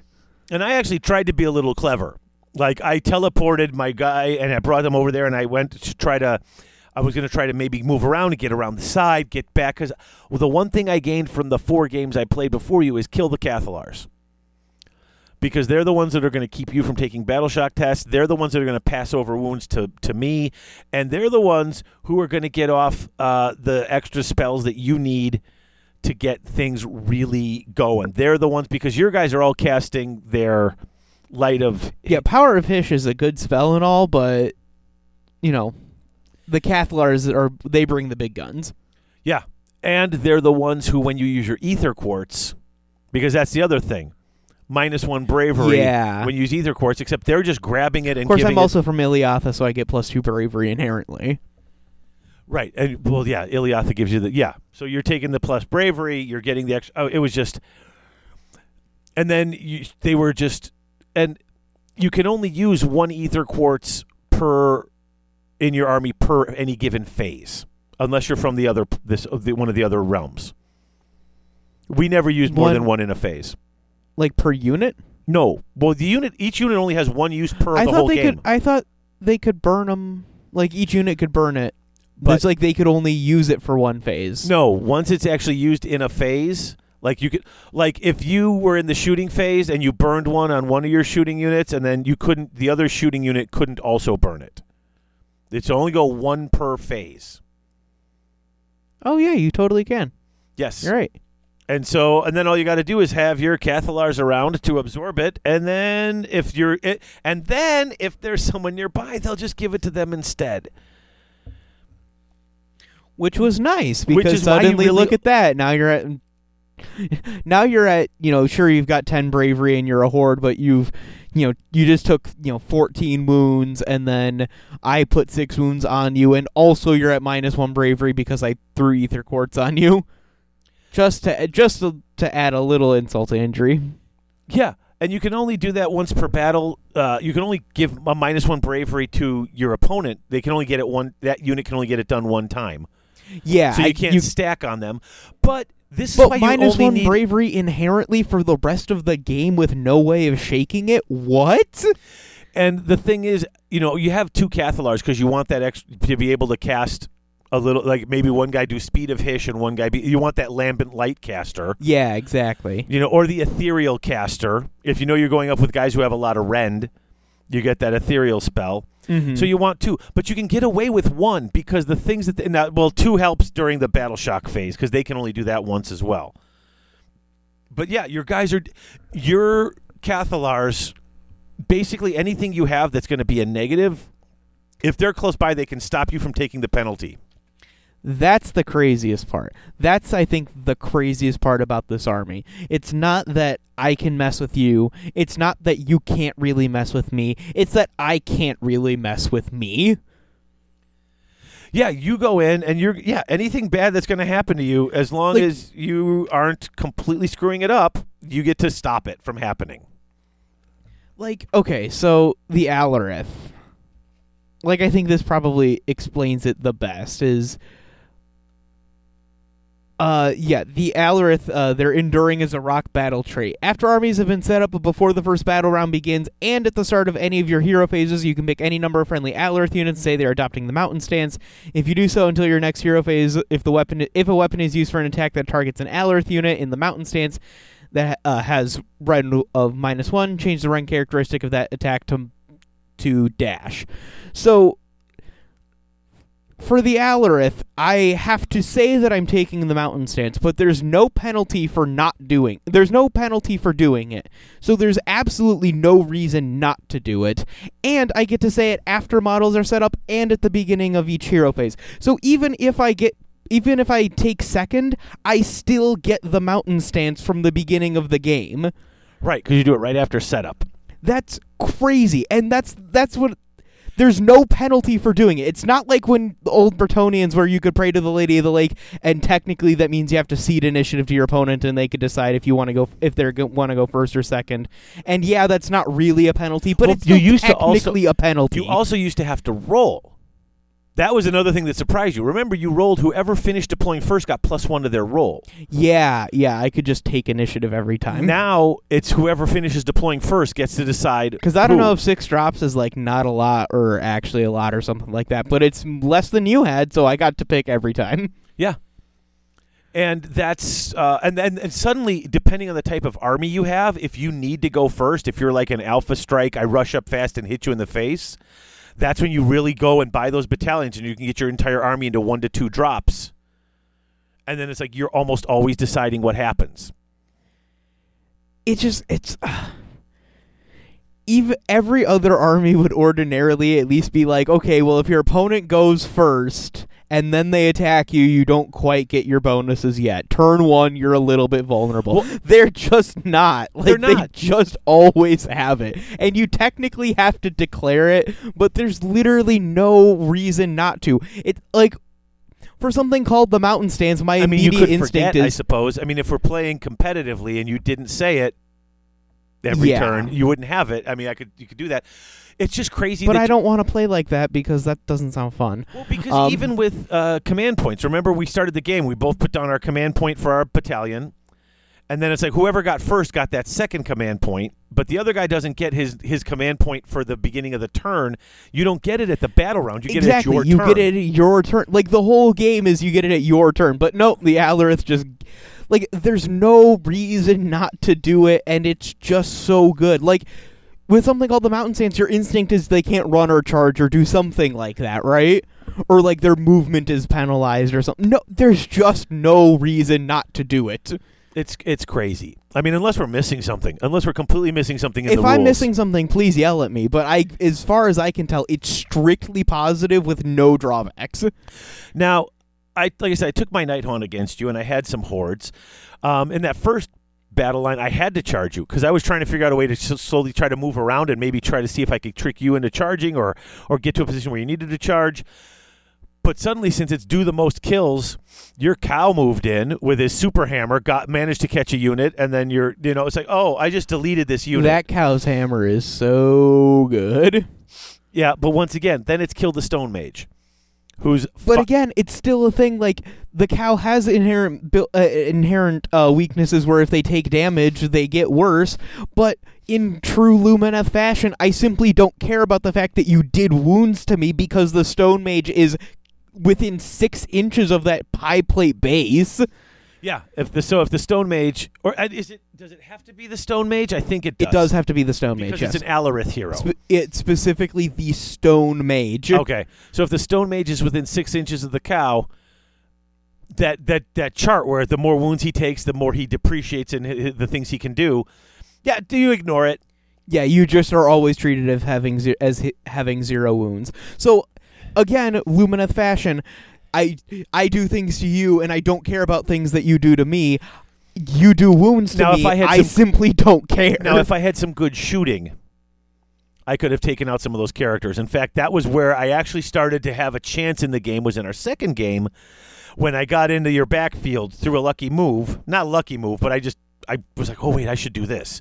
And then I took my guy who wasn't in combat, teleported. I tried to prevent it, but it just didn't happen. And then I super lucked out because I popped in sort of behind your archers off to the side, got 9 inches away, rolled the 10 for the charge, which suddenly kicked in the Night Haunt special ability, which means, yeah, I was only now I pile in, I got everything.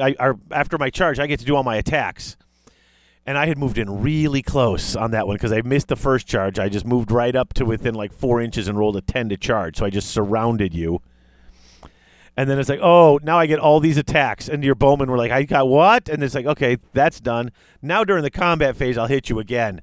But I managed to get up to one of the Cathalars and delete them. And then suddenly you couldn't move. You had to spend, you said earlier, a command point to not take a battle shock test because you didn't have that was with the Stone Guard, though. Like, they were way out anyway. No, the Stone Guard weren't dying. That was with that unit of spears that had gotten into the second unit of spears that got into that second unit of 40 chain rasps. No, remember I rolled a 1 because I had the second Cathalar, and that was the only battle shock test I had to take, and I rolled a 1. So I was like, okay, well, I guess I'll just burn the command point then. Oh, that's right.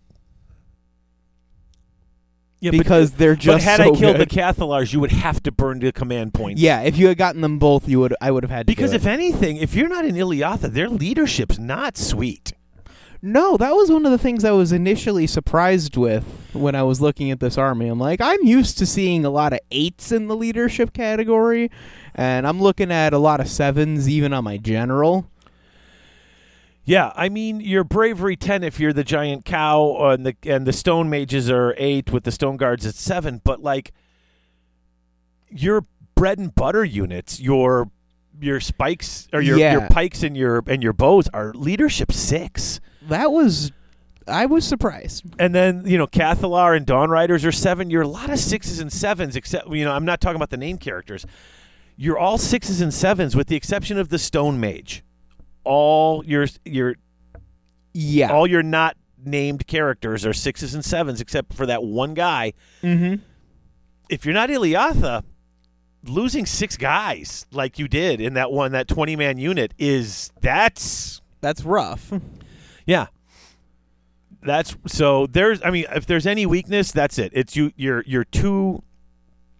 Cathalars and your stone mages are 5 wounds, 5 up saves. And if I can kill them... Are the stone mages 5 up save? I think he is. He's a wizard. Oh, he is. Yeah, stone mage is a 5 up save. Yeah, I'm learning this army too. Yeah, but he's also like a stone mage, so I figured he'd be hardier. Nope, still a 5 wounds, 5 up save. He's still a squishy mage even though he's sitting on a rock. And that's where that weakness is try to get to those guys, but you're sitting there just trying to protect them constantly. And that's it was so hard. I did find, I would say, horde armies, even though your horsemen get a ridiculous number of attacks against 1 wound models, so they were really good there's a lot of attacks. But your 20-man unit of spears gets two attacks apiece, right? Yeah. And so you're getting 40 attacks with your spears because they got a 3-inch reach.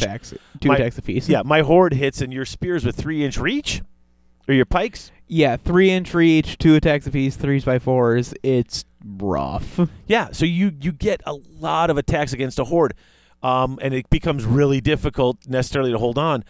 But the thing that I found, and it was all of a sudden it clicked, was when we had to grab, I forget which game we played, but it was just the 3 objectives and shifting objectives. I think that's shifting. Was that shifting objectives? Is that what it's called? That's the only other one we played, yeah. Yeah. So there's the 3 objectives, but one of them, the primary one changes. But you couldn't run forward. You could only walk. So you got 6 inches up, which wasn't 6 inches from the center of that model. And my guys were able to run, and so I grabbed the objectives, and I'm like, now you have to charge me because I've got 40 guys on this objective. And I'll just sit here and win the game. And you're like, oh, now I have to charge. I got to give up my one save. I got to try a little harder. I got to do a little more. But the Horde army, as far as objectives goes, can be quite helpful because... That's why you just need more of the Dawn Riders, because then they just attack things and do crap loads of damage. Yeah, I keep looking at your army, and one of the things we were talking about... One of the battalions you can take is the Dawn Rider Lance, which is just 2 to 3 units of the Dawn Riders, and then you can reroll hits of one made for attacks made with melee weapons by a friendly unit from this battalion that made a charge move. So that might also be something to look at. Mm-hmm. If you wanted to move to that, see, you know what? Let's take a break, and then we're going to come back, because we've been talking about all the things that you found out that they can do, which is crazy. And I found a few weaknesses. Like I said, with objectives, a Horde isn't bad, but you still need some sort of punch to protect from, especially your stupid deletion protocol, where it's like that lambent light. Yeah, lambent light is so good. Well, I mean, I took out Croak top of turn 1 with lambent light and 2 units of 10 bows. I took out 2 of your characters top of turn or bottom of turn 1 because I took second. Yeah, but without lambent light and without power of fish. I just took them out. Right, but if you get a good roll, yeah, all these I can wounds. just drop things. It's crazy, but I think being able to beating this elf army, I think, has a lot to do with maneuvering around to get around necessarily the pikes, per se, and get into the archers, and then it's get the Stone Mage and the Cathalars out. Yeah, those are rough. But that is a pretty rough thing to get. But if you can do that, if you have enough shooting to shoot them out, because you had them in the middle of that little blockade too, so they get their lookout, sir. So it's -1 to shoot them, just because they're up with those big units. Mm-hmm. Another reason why you've got the 10 Stone Guard around your mage. They stay next to him. He gets a lookout, sir, for shooting it. I had no shooting, so you didn't have to worry about that. Yeah. I had just the chain the chain ghasts had I think a shooting attack. But if you're not worried about shooting, well, you know what? Let's take a break, come back, and then we'll talk a little bit more before we wrap up the show.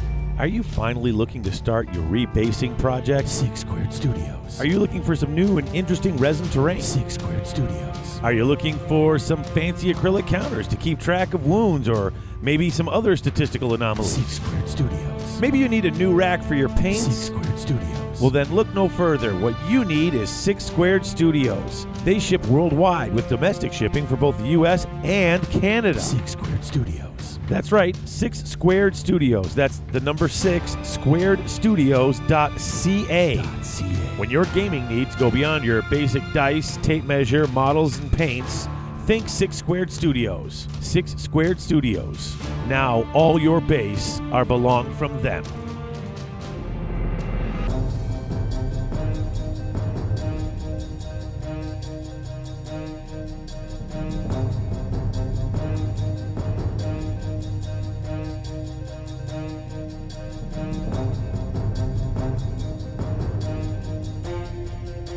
Okay, so we're back. And, so we talked a little bit about some of the weaknesses. I'm looking at that thinking,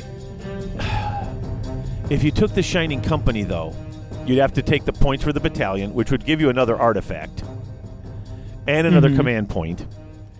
But then you'd also have to, you'd almost have to lose, at the very least. Yeah, I don't know if it's at the very least viable. At the very least, you lose the Hammer Bros. That's 200 points right there. That's not actually enough to get that second unit and pay for the battalion. So then, do you lose the Stone Mage, or do you just lose the Stone Mage and the Cow and those guys and bring in a bunch of horses? Maybe a bunch of horses and Eltharion. You were just talking about how that cool could Eltharion work, is. actually.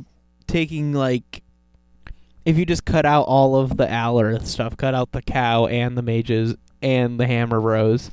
Yeah, and you bring in 2 units of horses and Eltharion. That could ruin some days.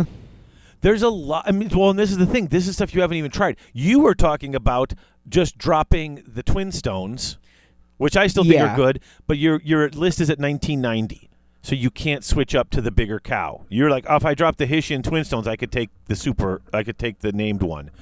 Sure, there you go, right there. There's a change you were thinking about making. And like I said, right now, your Hammer guys are there to protect your Stone Mage, but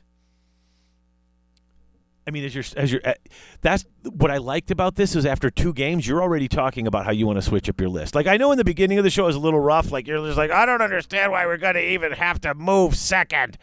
And you seem kind of angry, and it's like, oh, I don't know. Now that we're actually getting into our games and stuff, talking, I'm enjoying this part a little bit more, to be honest with you, because this is where at the end of that second game where you're suddenly like, wait a minute, I can start moving this around. I can start switching this around. And I think this is where you really started, even though you don't know all the rules of the game and you're not used to the way and the order things play in, it's all coming back to you again. It's like, wait a minute, I can switch this around. I can start doing this.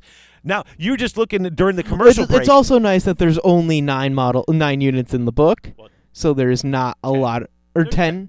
Yeah, there's 10 units and 9 in Teclis in the book, so I don't have a lot to worry about. 10 units in the book, 3 of them are named characters. Yeah. Which only leaves you 7 to play with, and 2 of those are your heroes. And so far, heroes. I've tried, like, all of them. Yeah, that's the thing. And you're already looking at switching up, what if I move this? What if I try this? What if I do this? And to me, that's fine. Try to change up that list, play everything, because first of all, I'm just having fun playing with you. I don't get to play Warhammer this much. Now you're here at the house, so it's like anytime we've got some free time, pull out the alpha table, set up, roll out a mat.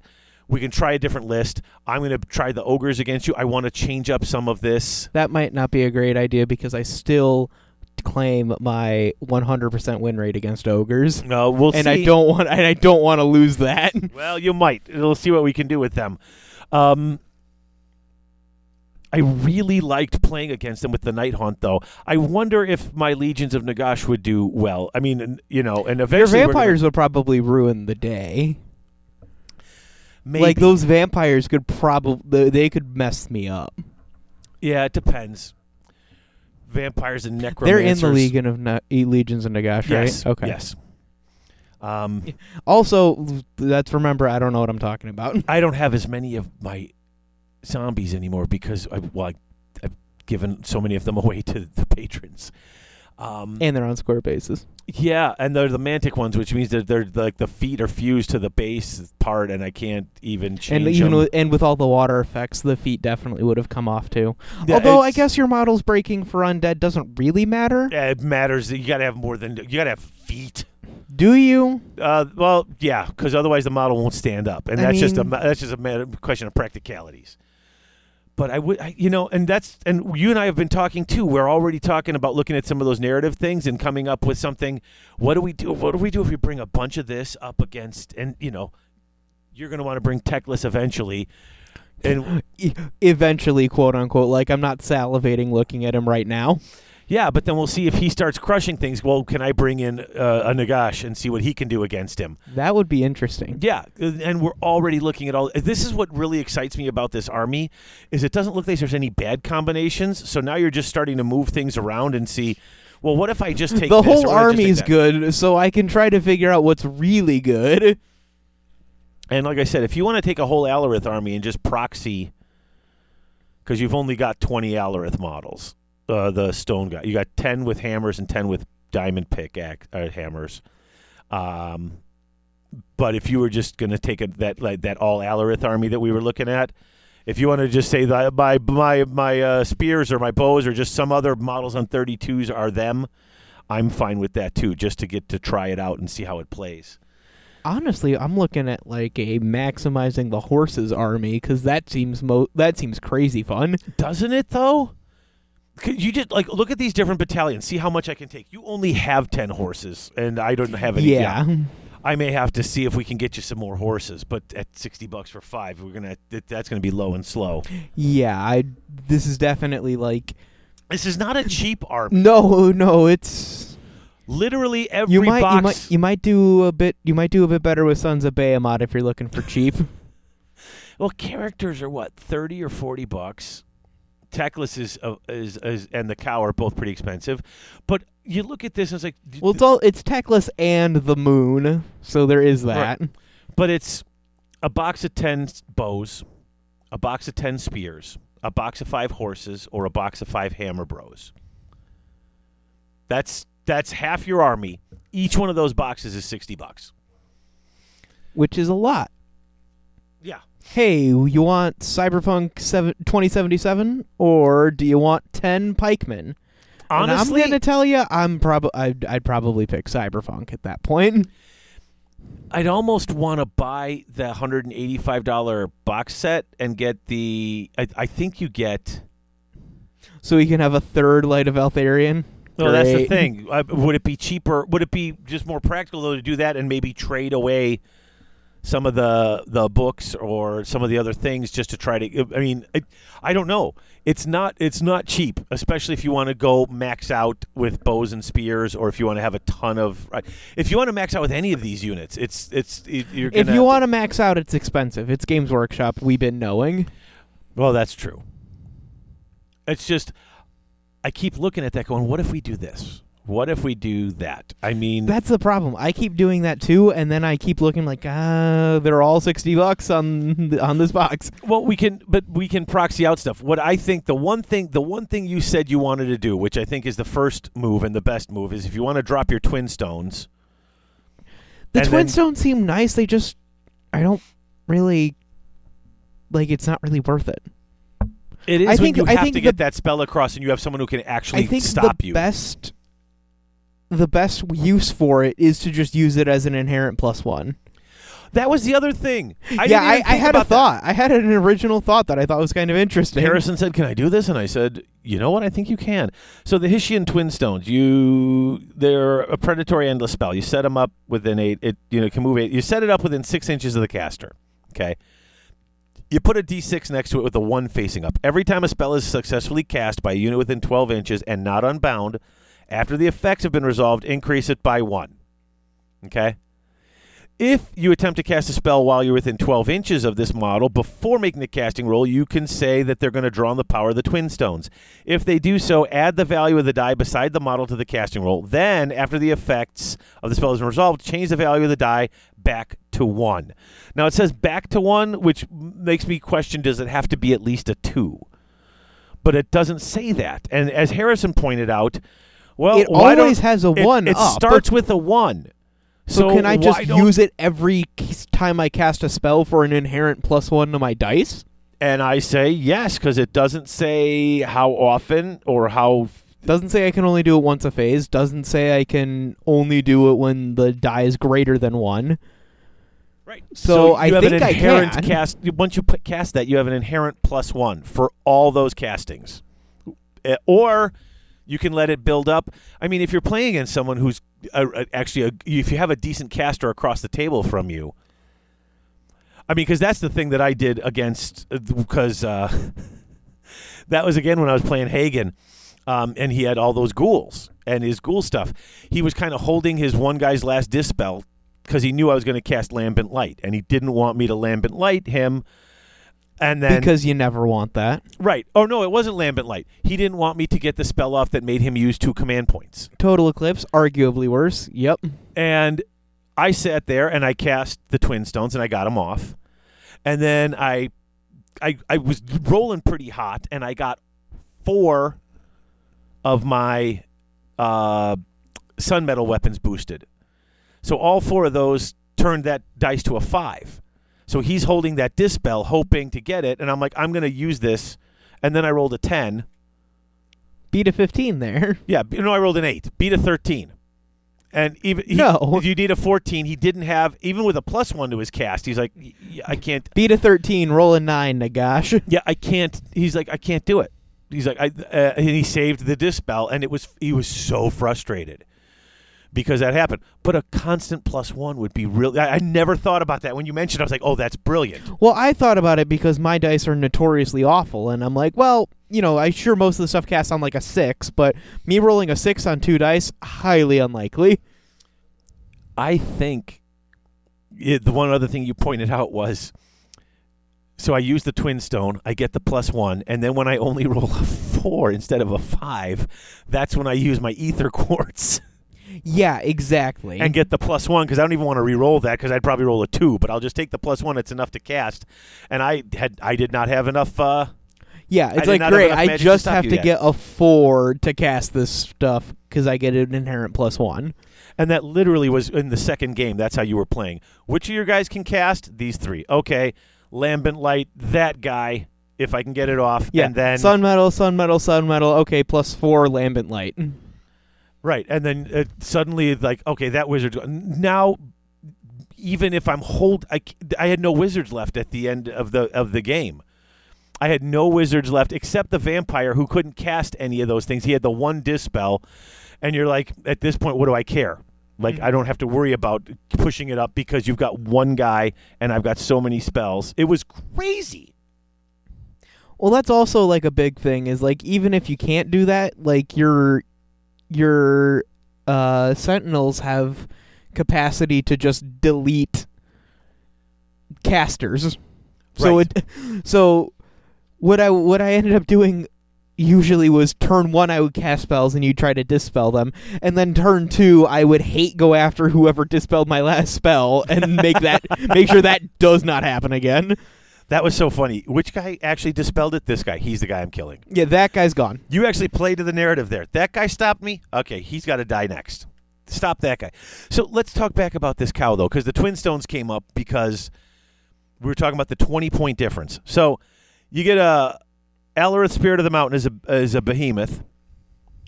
And then Avelinor, the Stoneheart King, is a leader and a behemoth, and he's unique. So not only is and he better. Yeah, so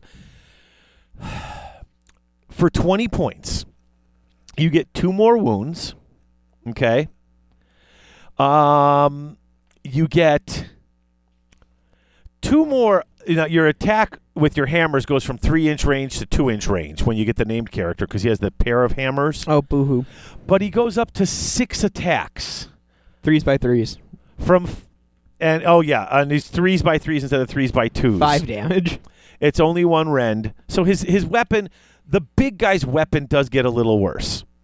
He goes from 4 attacks, 3s by 2s, 2 rend, 5, usually 5 damage because he's got a stone mage next to him, to 6 attacks with a little less rend. But I didn't even care about that because you're Night Haunts and you don't care about rend. Well, that's true. Now, here's what's great. You kept doing the thing where you kept your elf hero within 3 inches of... You had the stone mage within 3 inches of the Spirit of the Mountain. If he's there at the end of the movement phase, then if he's there at the start of the move, still next to him at the start of the movement phase on your next turn, he can... Start of the hero phase. The start of the hero phase, yeah. Then he can spend a command point or he can use a command ability without spending a point. Which is so good. So you keep this guy next to him. But you always had him within 3 because of that, right? He's got to be within 12 to have him treated as he has 0 wounds. Within 12. But he's got to be within 3 to get the free command point. Well, if you take the Stoneheart King, he's got to be within 6. Which is much better. So suddenly he's got a better range. Because what ended up happening was I would declare the Stone Mage, and then I would charge with the cow, and then that charge would bring me out of range, so that wouldn't happen anymore. But 6-inch range, that Well, and plus you got a charge would probably still keep it. Before he charges, what you need to do is you need to move your stone mage as close as you can to where he wants to charge. But then you better not fail the charge. You better not fail the charge, and then you're open, and it's and let's not forget, with your 6 attacks, which have a slightly worse wound and rend ratio, 6s do a mortal wound on top. On top of everything else. Yeah, on the hit roll, on top of the weapons. And then where else did they get better? Oh, yeah. Before... your regular Spirit of the Mountain, he can pick a friendly unit with an 18 at the start of the combat phase and add 1 to the attack characteristic of that unit's melee weapons. And you can't do that when you use the Unshakable Faith of the Mountains, which is picking D3 units, Alarith Elf units, wholly within 24 inches. So you go from 1 inch with an 1 with an 18 to D3 within 24. This is the 20-point difference between these two. And if you're taking this guy, you're probably taking the battalion. And if you take the battalion, because it can do D3, and it's only for the stone mages, or the stone guard, the battalion is 1 of the 2 cows, a stone mage, and up to 3 units of stone guard. So you've already got these 3 units. You're doing it to all of them. And then they can do skin to stone with that battalion, which means that if they're near enough to a hero, they can reroll save rolls, but they can only pile in 1 inch. Yeah. Rerolling their 4-up saves. Yeah. But they can only pile in 1 inch, which doesn't matter because you only pile in 1 inch, but then at the end, you push the whole unit back and move forward another inch anyway to get them off the objectives. It's crazy what you get extra with him for 20 points. Oh, and everything within 12 inches just gets -1 to hit. Oh, that's right. We forgot about that. Everything. What is that? Which rule is that? Guardian of Hysh. So the regular cow, it has a Stoneheart Shockwave. At the start of an enemy shooting phase and at the start of any combat phase, you can pick 1 enemy unit within range of the Stoneheart Shockwave ability, which changes based on wounds. It starts off at 12 inches. If you do so, subtract 1 from hit rolls for that unit until the end of the phase. A unit cannot be affected by this ability more than once per phase. The named cow, it is just a passive effect. Can we just point out that it's during the enemy shooting, because it only affects the enemy. So you do it at the start of the enemy shooting phase and at the start of both of your guys' combat phase, any combat phase. Yeah. So this thing works. It's -1 to an enemy within this range. So that's just your constant and every combat phase. This combat phase, I call it. Then in my combat phase, maybe I'm calling it for somebody else. This shooting phase, I call it for someone who's shooting at me. This combat phase, I'm picking the person I'm in combat with. Right, even in there.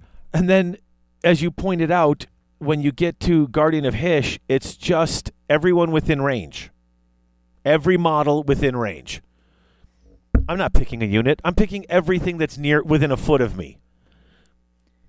Yeah. Of course you're -1 to hit.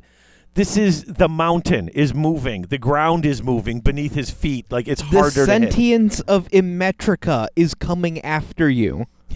It's like, let's appreciate that for a moment.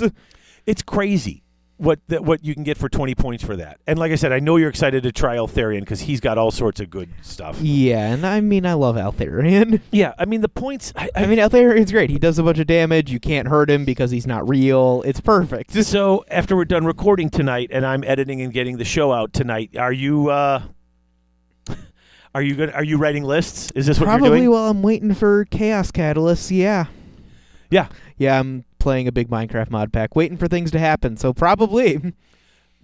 I'm super excited to see what you come up with and what I'm playing against. What I'm really excited is to see what you write, because the list you're playing against me, one of the reasons we're playing this list is it's the list I already played 4 times, so we have so as I'm teaching you how to play the game, I also kind of know what this is supposed to do. So now that you're getting a feel for the game, it's like, okay, well, I want to try to do this. And so I don't even know what's going to come at me. Pro tip: me neither. I got to build that black coach.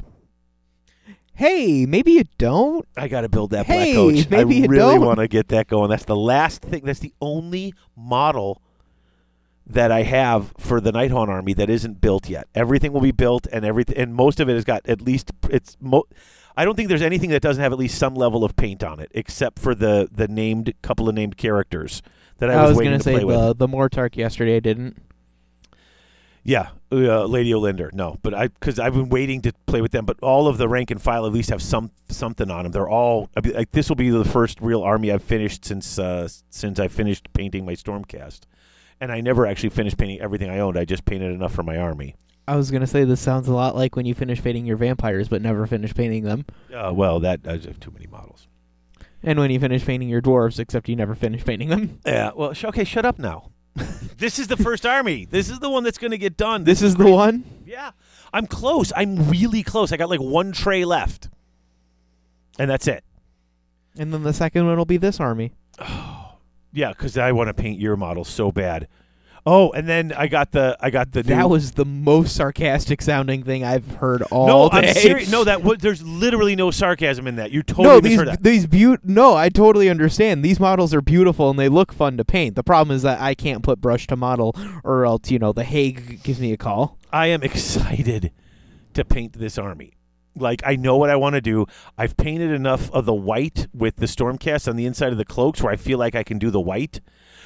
We know what the blue is supposed to look like, and then some of the other stuff, the stuff with the finer detail, I know I'm going to go in with some of those contrast paints. This is going to be a mix of contrast and regular, and I think I can do some decent tabletop quality with this rather quickly.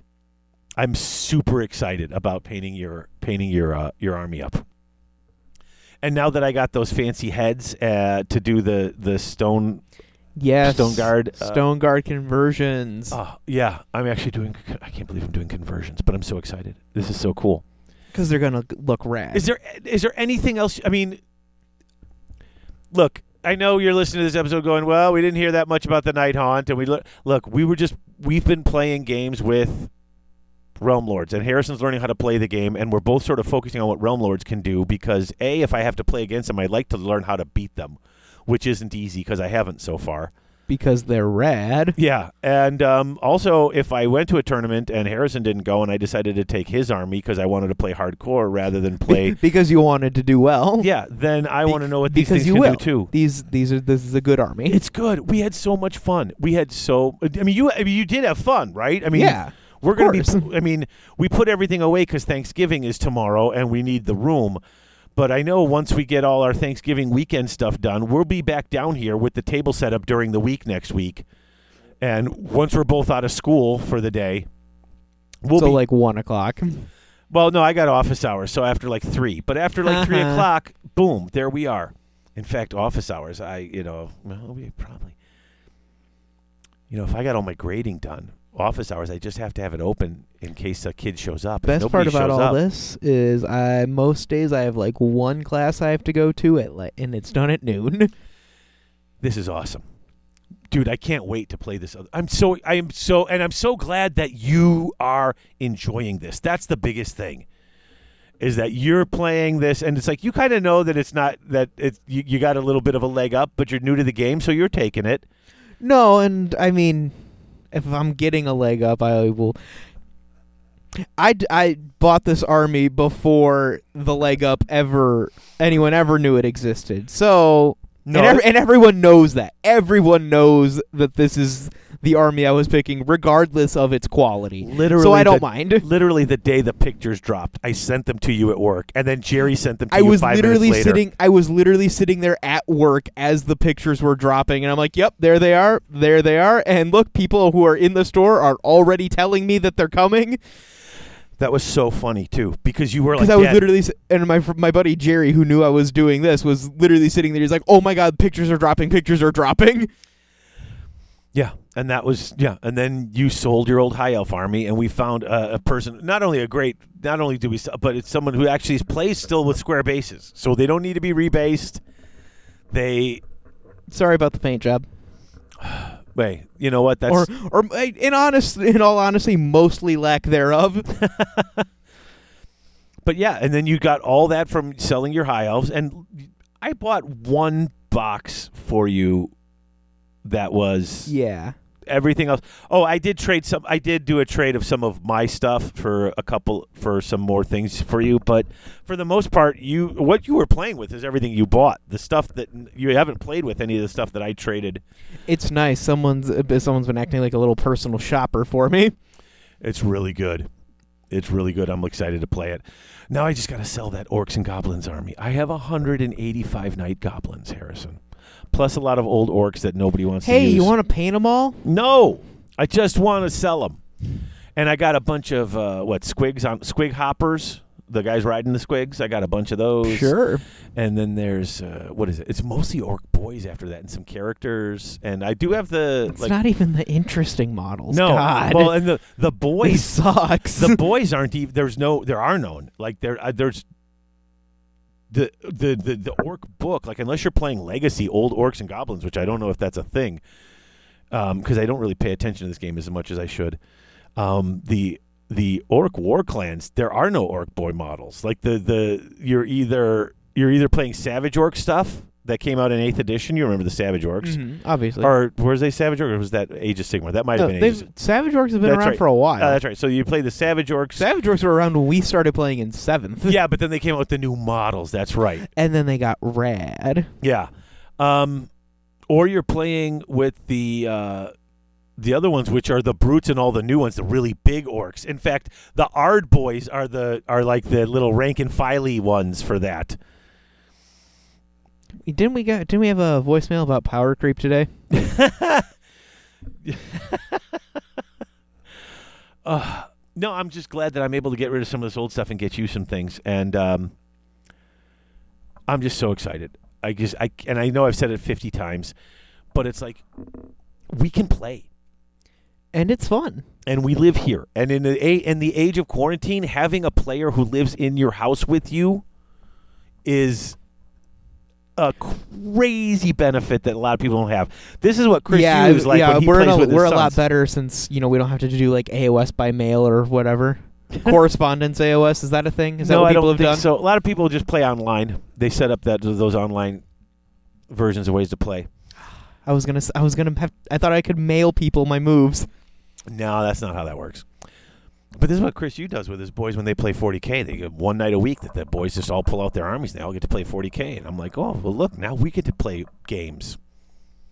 And this is going to be cool because if we play a couple of games if we play at least a game every week, or maybe 2 games once we set it up, we'll probably play 2. Hey, you might actually start knowing what you're talking about. I'll learn how to play this game, and I'll actually have Alex will be so happy. I'll have something to say during the. Imagine that he comes back from his little time off, and he's like, "Whoa, when did you learn the rules?" Well, yeah, one episode is not time off, but yeah. When did I learn the rules? And then he finds out I've been playing the game wrong the whole time. You know that's not how that works, right? Oh wow, you totally didn't learn the rules. Got it. So, yeah, but wow, Marathi rules are coming up next. Those armies got a cool boost. Marathi Kane is awesome. I can't wait to talk lore and war about that coming up. But God, I keep looking at this Realm Lords, and I know there's got to be other armies because there's people who play things that I don't play. I know that the Caradron Overlords with all their shooting and stuff, they might be able to mess you up if they drop in and get those characters on you. Do people play them? Oh yeah.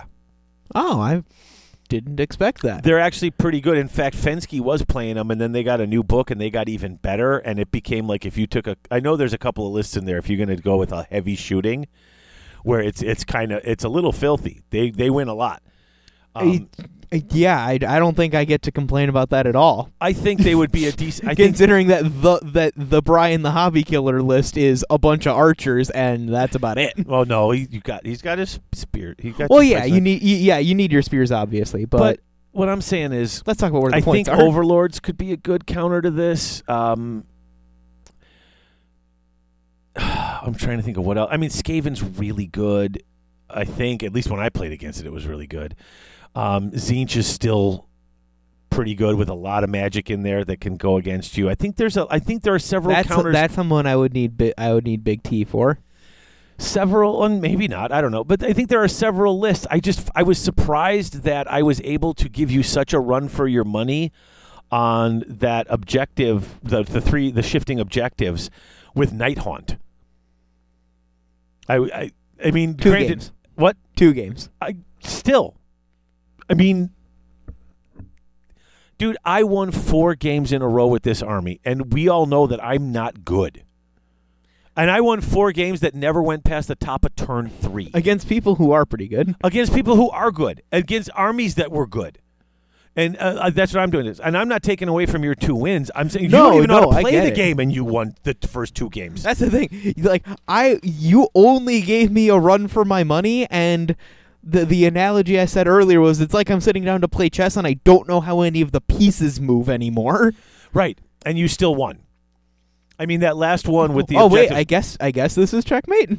I mean, if Cool. the objective had shifted to my side instead of yours, I think I might have been able to win that second game. But with those, with the points, I think we mathed it out because I beat you by a bunch. It was the last turn, and basically it was like, if you can get these guys here, you'll have 18, and I can and I'll have 17. Yeah, it was. I had to move my Dawn Riders, and again, I had like 3 command points. I was like, okay, well, I'm definitely going to be moving 20 because I'm going to run a full 6. And right, and you only need to move 18 to lock on that, and it's like, okay, so you won 18 to 17. You went 18 to 17 on the points, Yeah. which was really close, and I was doing pretty. If it wasn't, I might have been able to pull off a charge with the pikes. I might have been able to do some. Well, and unlike that stupid where I just had to charge you and it was done at the bottom of turn 2 because like 75% of my army was deleted. Here, you lost about half of your army. Yeah, Again, my dice. But I think you only lost my dice like are 2. comically bad. I think you only lost like 1 or 2 units, though. I lost 2. I lost both the units of Bows and 1 Cathalar. and a Cathlar. Your pikes were worn I lost down. about half my pikes. But yeah, I mean, About it was 60% of my horses. Stone Guard untouched. You did kill the cow, though. That's that right. did I happen. killed the cow. I lost the cow every game when I played the 4 games. Everyone just charged up and managed to kill the cow. I failed all my saves, and everyone was hitting it with their crazy stuff, and they took him down. But I still think this army's great. It looks good. It plays really hardcore, and I'm going to have a fun time. You know what's fun about it? And I think this sums it up real quick, and then we'll just kind of end it on this, is you're still learning to play the game. And right now, those things, there's enough benefits to this army where it's giving you that boost you need. And I think, but once you really learn how to play it's a lot like when I first picked High Elves, where it's like, okay, this army's very forgiving because it always attacks first. And it's like, oh, this army's very forgiving because it's very, very good. Yeah, I think it's just 2 sides of the same coin. Yeah. I'm enjoying trying to beat it, though. I'm enjoying trying to pick apart this particular army and see what things I can do with the armies I have to take it apart. And that's been that's really the fun. big thing, is this army does not have a lot of tools. Because it's only got a couple units. There's not much, if there's something that, if there's something that it comes out and it just, it'll destroy, your Cathalar protection setup or something like that. There's not much else you can do about that because it's not like you can swap out those units for something else. You have 5 units and only one of them, the Stone Guard. Do you even have a choice of weapons? Yeah, you don't. You either have hammers or diamond. You have stratum hammers or diamond pick hammers or whatever they're called. So you got the big hammers and we pick diamond pick hammers because they're mediocre sunmetal weapons, which is nice. Yeah, it fit the and rest also, of the theme. They look less like hammers, and elves don't have hammers. So there you go. I didn't say anything. But there you go. You've literally got 5 different units. So you don't have as much to memorize and figure out because they're only doing so many different things. But it's like there's less tools in the box. You just have to make them work a little bit better. Oh, and they work good. They work well already. Oh, they work good. You just gotta. Yeah, that's great. Yeah. All right, you know what? Let's wrap this up. Harrison, thanks for coming on. I know you were a little nervous in the beginning, and you can almost hear it in your voice when I was listening to you. I'm like, oh my goodness, I hope he's doing okay. Oh boy, did you have fun? I did. Yeah. Okay. Good. No, good. Because, like I said, I was worried you weren't having fun there in the beginning when we were talking about the differences, because you talking about a game you played 5 years ago to now, even then had kind of messed you up a little bit. And then, but once we got into talking about the actual games we played, you're like, this is it. I get it. My bows are stupid. They're really stupid. That is a pretty good way to put it. All right. But so good. And maybe if we get a few more games or something, maybe you'll want to come on. We got those board games we got to play, and we'll do some Garage Gamers on those. I know you'll always come back for Garage Gamer. Gee, don't sound too excited about having to do Garage Gamer. No, I'm just saying. I know you'll come back for that, even if you don't play too much or want to do too much with the other new books that come out and stuff. If you're just kind of focusing on playing your army. But I'm excited. And thank you so much for coming on and doing this. No and problem, now you're no old. problem. I think the Phoenix Prince doesn't really work anymore. I think you're gonna. Well, also like Phoenixes don't exist, and the Phoenix King isn't a thing, and So you all could that be the jazz. Phoenix King, though. Hey, they're bringing back people. They just brought back Sigvald. Lots of people can exist. Eltharion's here, even though he's just even though he totally got Alphonse. He did Alphonse get Elric. Alphonse Elric, But he's still. but hey, it made him better because he. Why can't we have a Phoenix King be somewhere? You don't have to be Teclis. You could just be some general that they call the Phoenix King who seems to remember Because stuff. who's going to be in charge of the elves? The literal god who's literally right here, or some guy? Well, I mean, they got different towns. They have to have leaders in those towns. The elves still can have kings and nobility and stuff, even though they defer to Teclis. It's not Teclis king of them. He's just a god mage. I mean, he's Just a god. well. mage. He's got that bigger you just fish. said he's just a god. He's got bigger fish to fry than just running the country. He's got to go out and stop bad things. Yeah, but elves Nope, are inherently stop bad tied to things. the fate of fish. Stop bad things. So, all right. Okay, folks, until next time, I want to thank you all for listening. And I want to especially thank our sponsors, Chaos Orc Superstore, Six Squared Studios, and Grognard Games. And also our Patreon sponsors, those 1% who make this and everything we do possible. That includes Dwight Sims, Christopher Sanders, AJC, Opie, Mike Paustian, and Big Jake as our associate producers, and our executive producer, Colin Miller. Thank you all. Thank you, everyone, for listening. I will be back probably in just a matter of days with the next episode, at the rate I'm getting these things out properly. Until then, folks, only the faithful will be triumphant.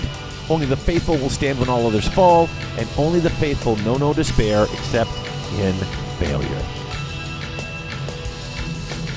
You've been listening to Garage Hammer. If you've enjoyed the show, maybe consider leaving us a positive review on iTunes, or check out our Patreon page at patreon.com/garagehammer.